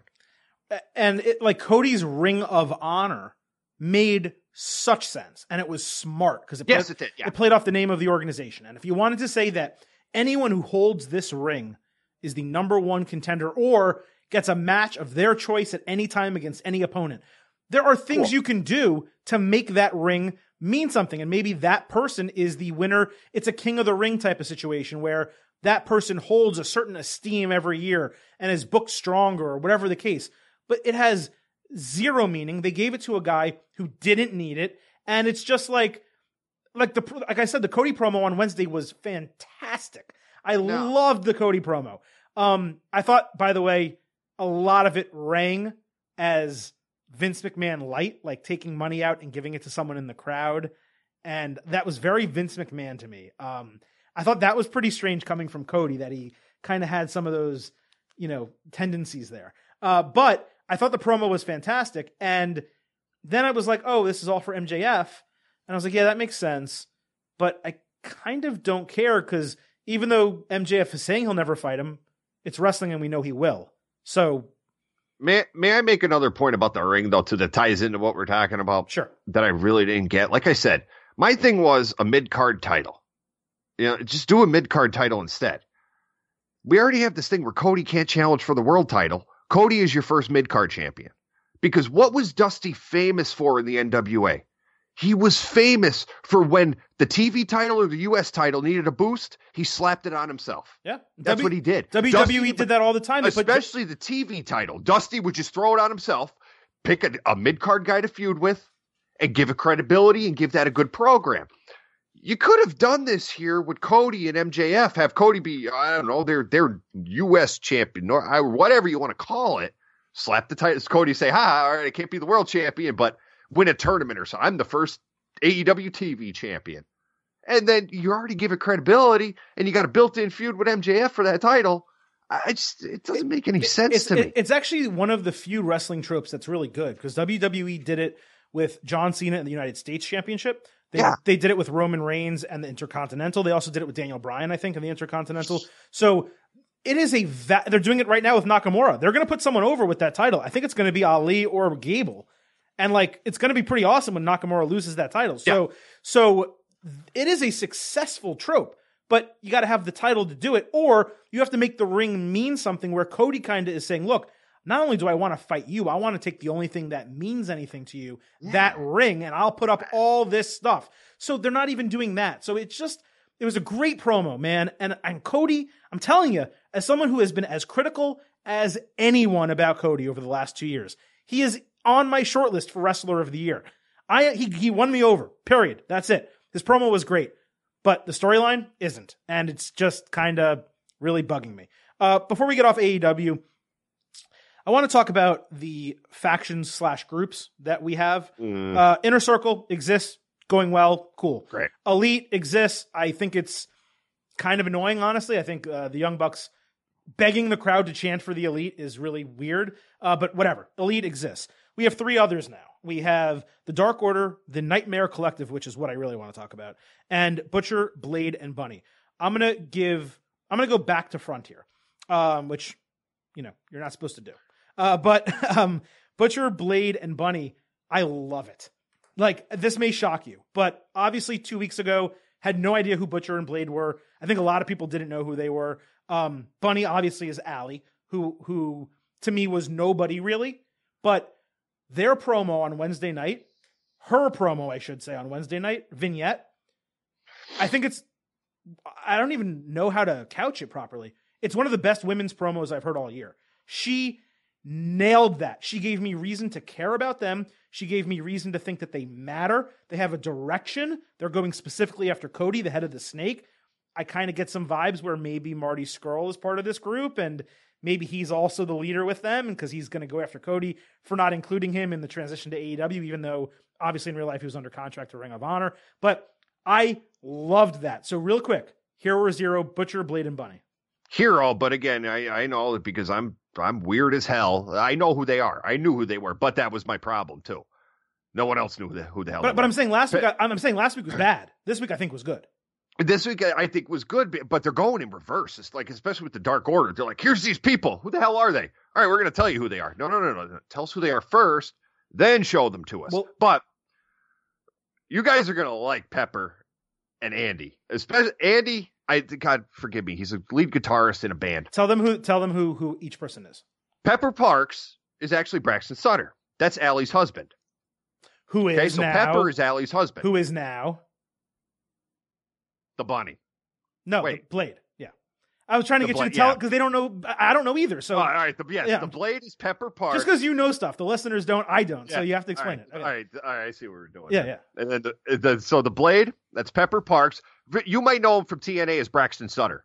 And that's he was Allie's real life husband. Allie's real life husband, which that's pretty cool. Always cool when you get to see that they work together. Sure. Andy Williams, you'll like Andy. Andy has a unique look, like you could see, which helps this day and age. Andy has a unique look. The Butcher. He's a bruiser. He's very good in the ring, very athletic.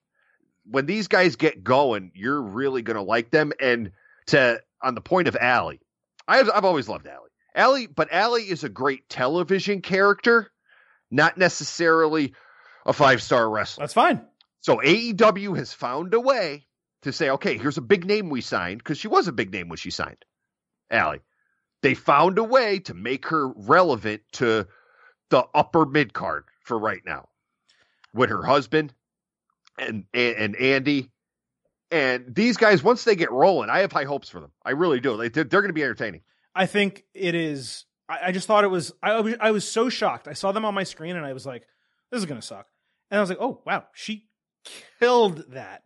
Yep. Murdered that. I was totally impressed. I think there's something there. You mentioned Dark Order. Here's the thing. I think it was it's not an uncommon opinion that the Dark Order up until a couple weeks ago was absolute trash. Or maybe not absolute trash. I thought it was absolute trash. A lot of people just didn't like the gimmick. Okay. I am of the belief that the vignettes, the stuff they're doing about joining the Dark Order, the stuff they did Wednesday night, they're also doing some social media interaction as well. They're giving this group a purpose and a reason. I still do not really like them in the ring from all the matches I've seen. I don't like the look of it, the stupid masks and all the stuff they're doing. Evil Uno just doesn't really do anything for me. But the actual booking of it now, them giving them a reason to exist in a storyline and thinking of them more than just like gimps, is actually something I'm buying into. And I think it's one of the best things AEW has done so far from a character development standpoint. Yeah, I mean, I'll clarify here. I hate the Dark Order gimmick. Hate it, I should say, because I'll explain in a second. But what pissed me off the most is that Stu and Uno are great wrestlers. So you saddle them with this thing that is just god-awful. It takes away from their ability in the ring, which sucks. Real quick, you said saddle them.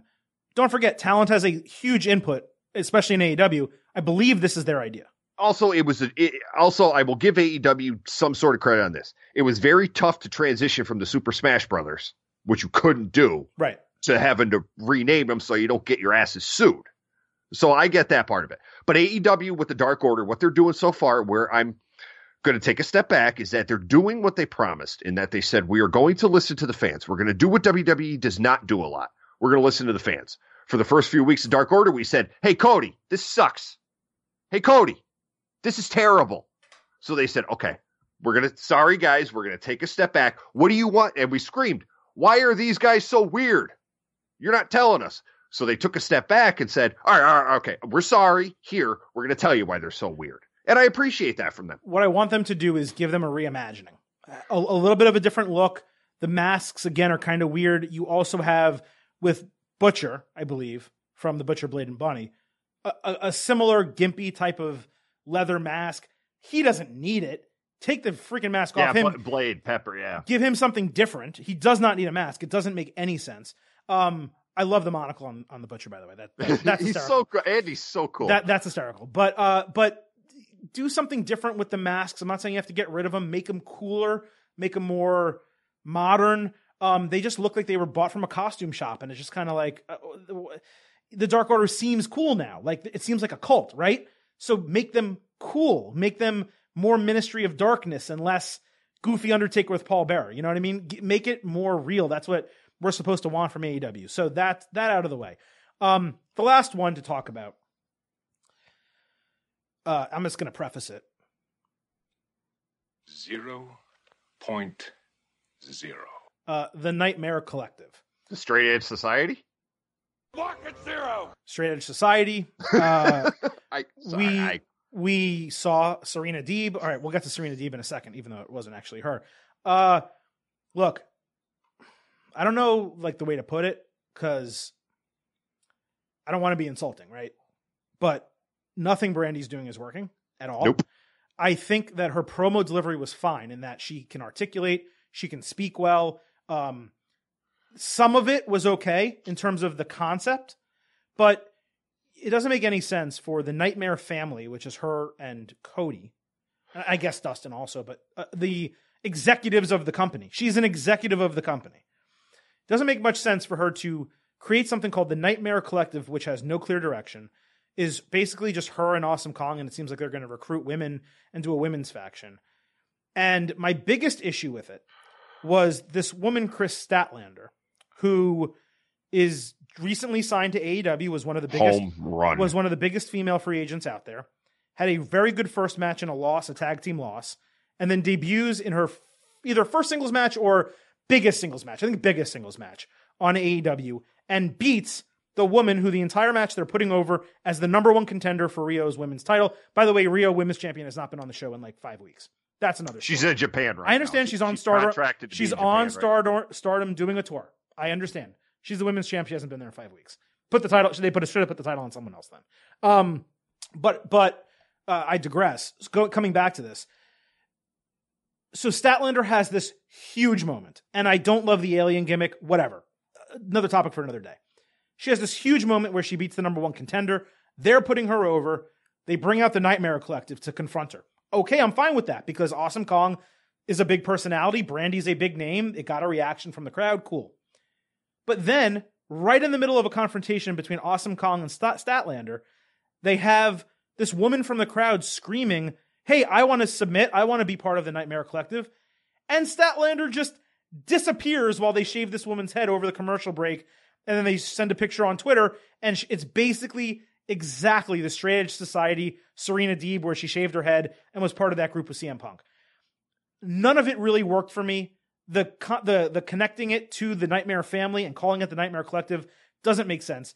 I don't understand why. I mean, look, we know how we feel about Brandi. I didn't see a reason for her to disrobe suddenly as she was getting into the ring. I didn't get any of it. It was a massive 0 for me, Jack. How do you feel? Oh. Tell me something that I said that was either wrong. How do I talk about my stages of emotion? Or that you can find redeeming out of it. Give me Chris something. Statlander is a home run, and they found something. I said it a few weeks ago. They were doing trial and error on TV because they don't have an NXT-type place to figure this out. And the trial and error with Statlander, they got a star on their hands. Boom. Perfect. They went the extra mile last night to make her look like the star that she should be. And then they ruined it. And I mean, when I say I was pissed, I was like, when she got that win and the lights immediately went out and here comes Brandi and Kong, I was just pissed. So, I don't know. It's just, and all these cult groups too. You said before cult. Yeah, there's 3 it of feels them. like we got a little too many of them. Yeah. And people aren't going to like hearing me say this probably, especially AEW fans. This is where maybe letting the inmates run the asylum hurts. It's a little lazy booking. This is where you need maybe a voice, a good creative, not Hollywood writers like WWE has, but a good creative voice to say, hey guys, we got too many here. You can't do that. Let's not do that. Like Butcher, Blade, and Bunny does not need to be dark, but they are. No. But they wear all black, so it's like, Dark Order group wearing all black, Nightmare Collective, which is in like maroon and black, and it's just like. Plus, last thing I'll say, I don't need Brandi Rhodes on my TV. I'm sorry. I said it when she made herself chief brand officer when they started the company. Yeah. I said, Brandi, do me one favor. Do not be a character. I don't mind. What the hell did she do? I don't mind her, obviously, with Cody. I don't. Especially when he turns heel. I don't mind her in a manager role for Awesome Kong. I mind her as a front for a faction. It's just she's flipping across. Brandi, one job. Don't look like you're trying to push yourself as a superstar. And God, that's what you're doing. Yeah, it's a little too much. And I don't have the sound drop, but the come on, Brandi thing definitely fits here. Jack, we have gone on decently long here, but before we get out, I do want to get into a segment that we haven't had in a while. It's called Hero Zero.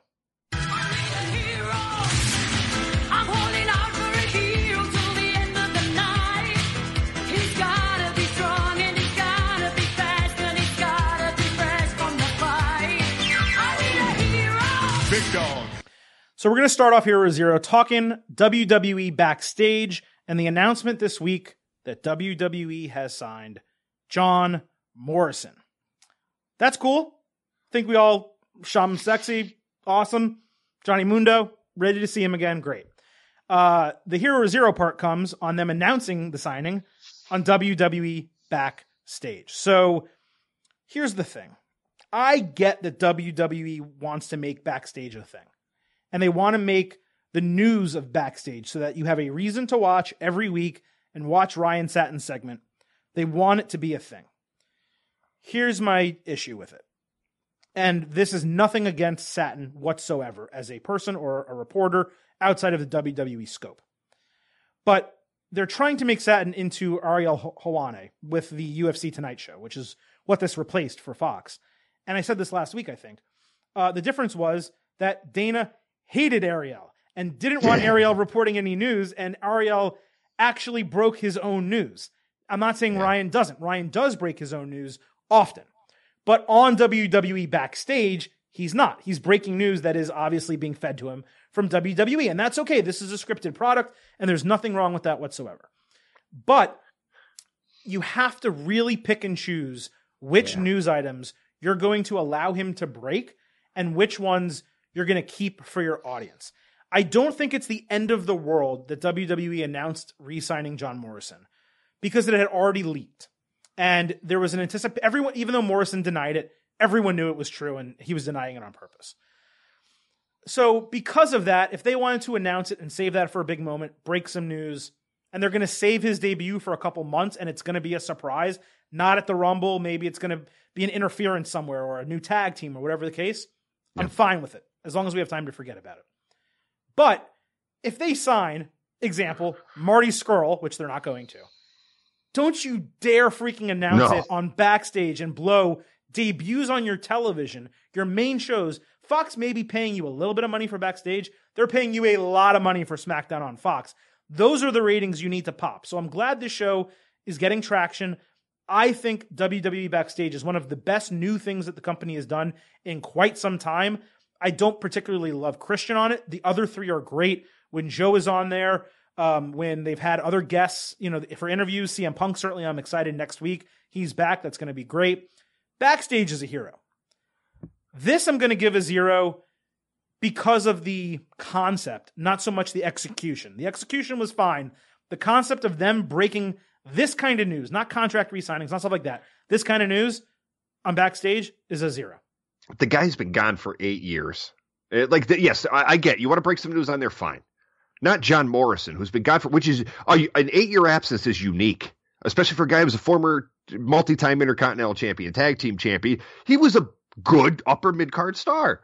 And that's how you break the news? You kidding me? And it's not like this, like it was leaked a week ago, where they're then, oh my God, Meltzer broke this. All right, fine, let's just say it on TV. Yeah. This was months ago. So I didn't forget about Morrison, but if he popped up on TV Tuesday or Friday, or Monday or Friday, I would have been like, oh my God, that's awesome. And he would have gotten a reaction from the crowd. He was out of my consciousness. Yes, I know after 8 years, there's some people who might not know him. Now, last point on Morrison, I think John Morrison fits better in 2019 WWE, 2020 WWE than he did in 2011 WWE. He does. I honestly believe that. He's good. He's going to do some things. I do too, and I honestly would not hate a Miz and Morrison tag team. Bring that back. You have to. I'm sorry, folks. You have to bring him back. When he does come back, you have to do something with Miz. You have to surprise Miz, or you got to do it. Almost like his guest for Miz TV is Braun Strowman, and instead his music hits, and you get Miz's face in the ring or something. But you're right, you got to do something like that. Jack, second hero on Hero Zero. So after firing Jim Cornette following a distasteful on-air comment on a taped show that still somehow made it to air, and Cornette refusing to apologize for that comment, NWA this week basically released a video thanking him for his time and his effort in revitalizing the company. So Hero Zero, that they went ahead and gave a thank you to someone that they just fired. That's it. Congratulations, NWA. You lost a viewer.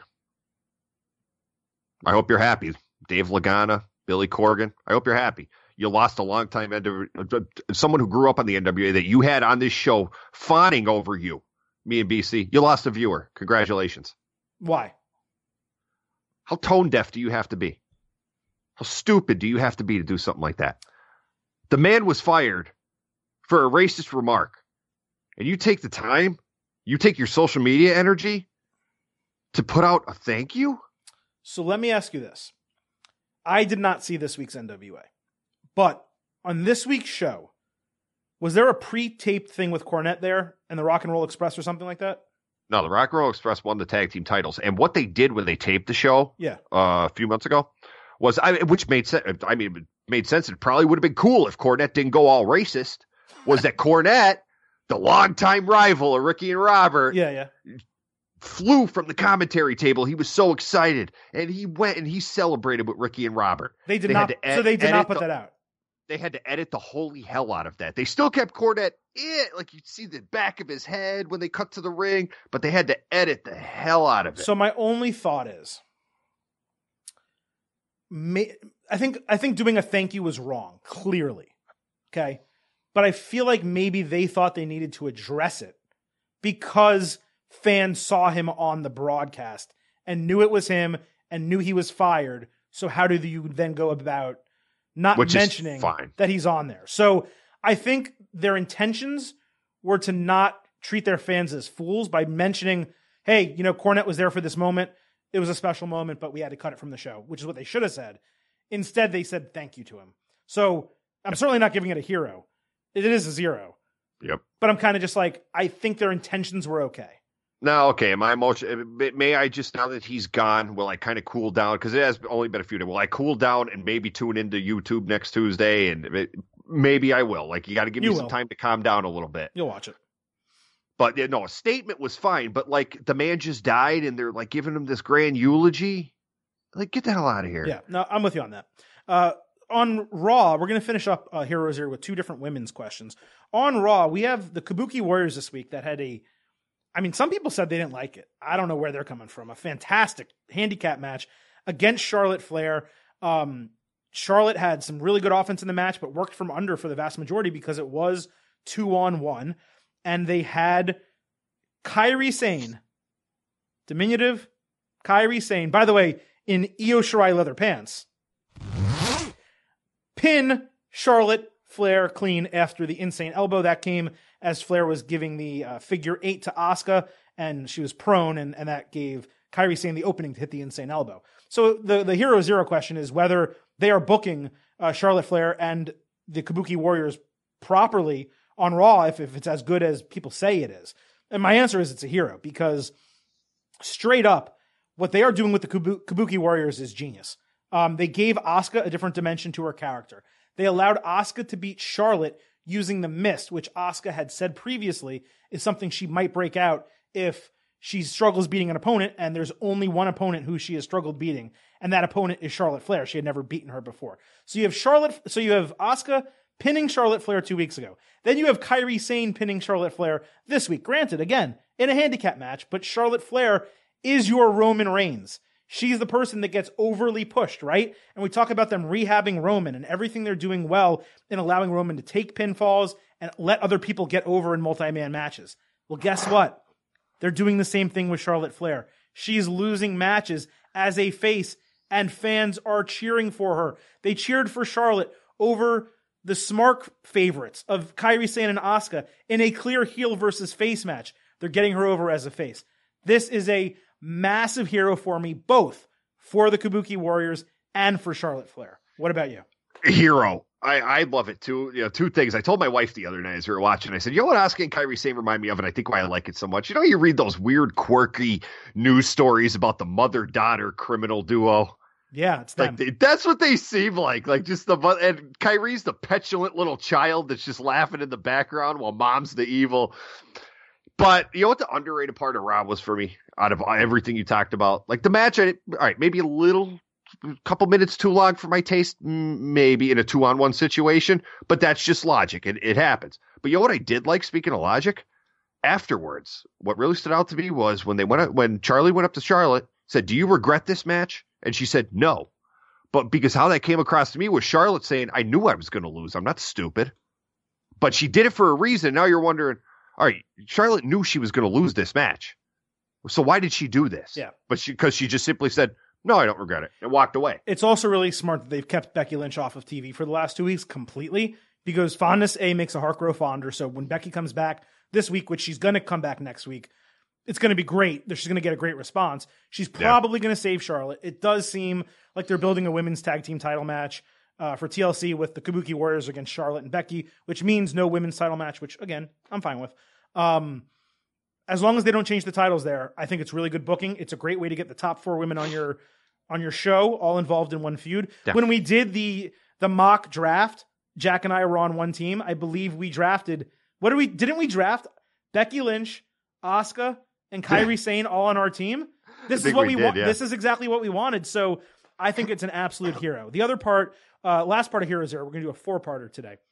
Over on SmackDown, Lacey Evans, as a face, has stepped in as the new number 1 contender, it seems, for Bayley's SmackDown Women's Championship. So we'll get to the details here, but very simply, Hero Zero.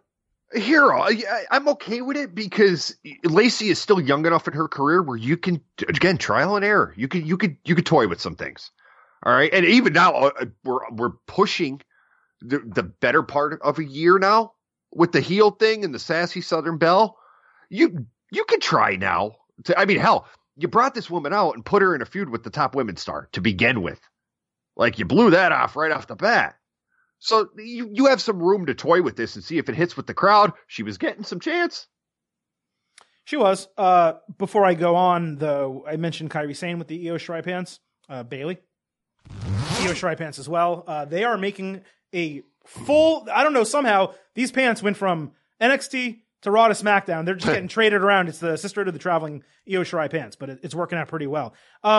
This is a total zero for me. First of all, she was such a heel that making her face without any explanation doesn't make any sense. Her punching Banks in the face is just like, okay, whatever.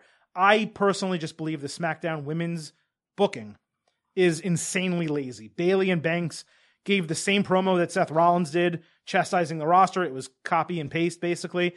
I still don't understand why Sasha Banks, this new badass character with a new badass theme, has come out and is just siding by her friend who's the champion. I know they're both heels, but she's now the blueprint. She talks about money and how all this stuff matters. It doesn't make any sense to me how she's a sidekick again for Bayley, just like she was a sidekick for Bayley before, where if you're going to have one of them be the sidekick for the other, it should really be the other way around. Banks is the dominant personality. It just is mind-boggling to me. And then you insert Lacey Evans here. Raw actually has a dearth of women singles competitors. SmackDown doesn't. You have Nikki Cross, who could have a match. Rose or Deville. Carmella. Dana Brooke, put her in a feud. Just see what happens. Like, it's a throwaway pay-per-view anyway. You know you're not going to change the title with Bayley, so give someone else an opportunity. I don't get why they're doing any of that. And then when I'm talking about the weak booking, you have Nikki Cross in a feud with Mandy Rose and Sonya Deville, again getting crapped on for her looks. We already did this. I like that Alexa Bliss is back. That was cool. But, like, it's just the same, and it's boring, and at least on Raw, they're doing something different. It goes to kind of show that SmackDown is the B show as much as they want it to be the A show, because in my opinion, Jack, they can't figure out this women's division. It also doesn't surprise me that it didn't surprise me, I should say, that they did this with Lacey, simply because from day one, Vince has had her pegged as the future face of the division. So sooner or later, this was going to happen. Yeah. And it just so happened that it was the sooner. Getting us out here, something else we haven't done in a long time, our feel spots. Jack, what was your feel spot of the week? Our Celtic Warrior is back to save us. Look, folks, I love Sheamus. I mean, when I say I popped on Friday, I got up off the couch when they surprised us with that vignette and the old hair and the attitude. I am hyped about this because, number one, I'm happy for the person because we thought he was done. We thought that spinal stenosis took him. And now and kudos to WWE for keeping this a secret. I didn't see a word about Sheamus coming back. He was backstage at Survivor Series. People were talking about it. But backstage, that's okay. Of course. A guy visits a big 4 pay-per-view in a big city. Fine. Just saying. But he shows up, and I'm hyped about. I love Sheamus. I'm sorry. He was one of those guys, and this happens to me. It happened to me with John Cena. Yeah, you complain about guys they shove down your throats, but eventually you look back and you think to yourself, you know what? God damn, that guy was pretty freaking good. Yeah. That guy had some good. you start to appreciate them. I'm ready for a Sheamus run. Give me it. I'm all in. Good look, good promo, good in the ring. Sheamus is one of those guys who you want back. And yes. I think a lot of us, especially when we saw Cesaro immediately continue wrestling without Sheamus, we thought, well, they're not going to do that if Sheamus is coming back. They'll keep him as a tag team. I like that they're separate. There's an opportunity for them to rejoin down the line on a future draft. They can still have another tag team run again. That's going to be great. Cesaro's kind of in this weird area without him, which is unfortunate, but look, the promo skills hurt with Cesaro. Sheamus is really good. Even the way Sheamus dismissed the Fiend, he's like, we got a Fiend running around here. Like the promo was fantastic. The red lighting in the back and him basically saying SmackDown will be mine. There's not a lot of guys on SmackDown right now that you can really believe are going to be world champion, and he's one of them now. So that was great. Also, Elias back, and I'm glad they didn't just shove him down our throats right in the middle of a ring with a strum. They're kind of doing the drifter stuff backstage again. I really like that with Elias. Let's build him slowly. And also a little babyface-ish. It seemed babyface, and that's okay because they have some heels on there, and we don't need Elias with Corbin again. So let's just keep them apart. My feel spot this week is this Batista Dana Brooke social media romance. It is the best storyline going in WWE, and it's not even going in WWE. They did ask Dana Brooke about it on a backstage Twitter video, and she gave a really cute kind of answer and discussion about it. They covered it on Backstage, where if you did not watch Backstage and you don't even know what I'm talking about, rather than go seek out the tweets, just go find the clip on Backstage. It's on their WWE on Fox Twitter account about this Twitter romance. But long story short, Dana Brooke kind of put some feelers out for Batista, and it seems like he's answering them. It seems a little strange it's all happening in public. It kind of makes you think something's actually either going on or they're just completely playing either way. But I want it to happen. Dana, I'm not sure if everyone is aware, has had some rough stuff happen in her love life where she actually had a longtime boyfriend die from choking on food. And then she was dating Enos Cantor and they broke up. I didn't even know they broke. That's what weirded me out about this at first. I didn't know they broke up. So a lot of stuff's been happening with her. But look, I don't know if it's real, but man, do I want it to be real because it is freaking hilarious and awesome. And they're both having a good time with it. So real huge shout out to Dana Brooke. That is our show for this week, Jack. Big show. We had a lot to cover. I was trying to get us in and out in 90 minutes, but look, we had come on now. We had 4 episodes. We had 2 episodes of NXT and 2 episodes of AEW to cover. This is what happens when you delay the State of Combat podcast, usually with Brian Campbell. In this Campbell podcast. This week with the Silver King and Jack Crosby. Find us on Twitter at State of Combat, at Silverstein Adam, at J Crosby CBS. Find our wrestling coverage on our website, cbssports.com/WWE. BC will be back next week, and going forward, we have our wrestling awards for the year of our Lord 2019 coming out by the end of the month. We'll be voting on those, coming up with some categories as per usual. Sorry, no DM slides this week. We just kind of had a lot to get through. I didn't want to solicit anything, and honestly, you guys didn't tweet us too much, at least coming out of the shows with legitimate questions. Usually I try to factor some of them in, but hey, guys, don't forget, Mount Rushmore changes coming up in April. You got to start playing that game as well. So, for Blackjack Crosby, for the Silver King, Adam Silverstein, myself, I say adieu, and we go out when the Silver King runs the show. You know how we go out, with the full Randy Savage. Elizabeth, come on out here, man. I mean, we got something going that's really big, don't we? Yeah.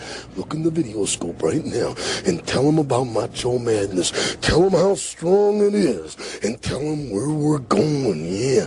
Way into the Twilight Zone, yeah. And Hulk Hogan's got no chance, does he? No, he doesn't. Does anybody have a chance against the Macho Man, Randy Savage? Nobody. Am I the greatest wrestler, past, present, and future that ever lived? Yes, you are. Okay, now say goodbye. Goodbye. Say goodbye. Goodbye. Okay, now get out of here right now. That's a little rough, Randy. No, yeah, but it is rough. Yeah, wrestling is a rough sport. And I am the roughest one in the sport. I am the #1 wrestler in the world today. Tell Hulk Hogan that. I will. Thank you, Randy Savage. Welcome back, Mauro Ranallo. We out. Grab your VIP pass. We're delving into the secretive world of Formula One. Behind the scenes with two of the sport's biggest names, Mercedes and Williams. This is not coal mining, this is Formula One motor racing. As they build their new cars. We want to be so much further ahead. We are in permanent racing mode. And face shocking headlines. Is Lewis Hamilton moving away from Mercedes? I'm Joseph Fiennes and this is F1 Back at Base. Listen wherever you get your podcasts.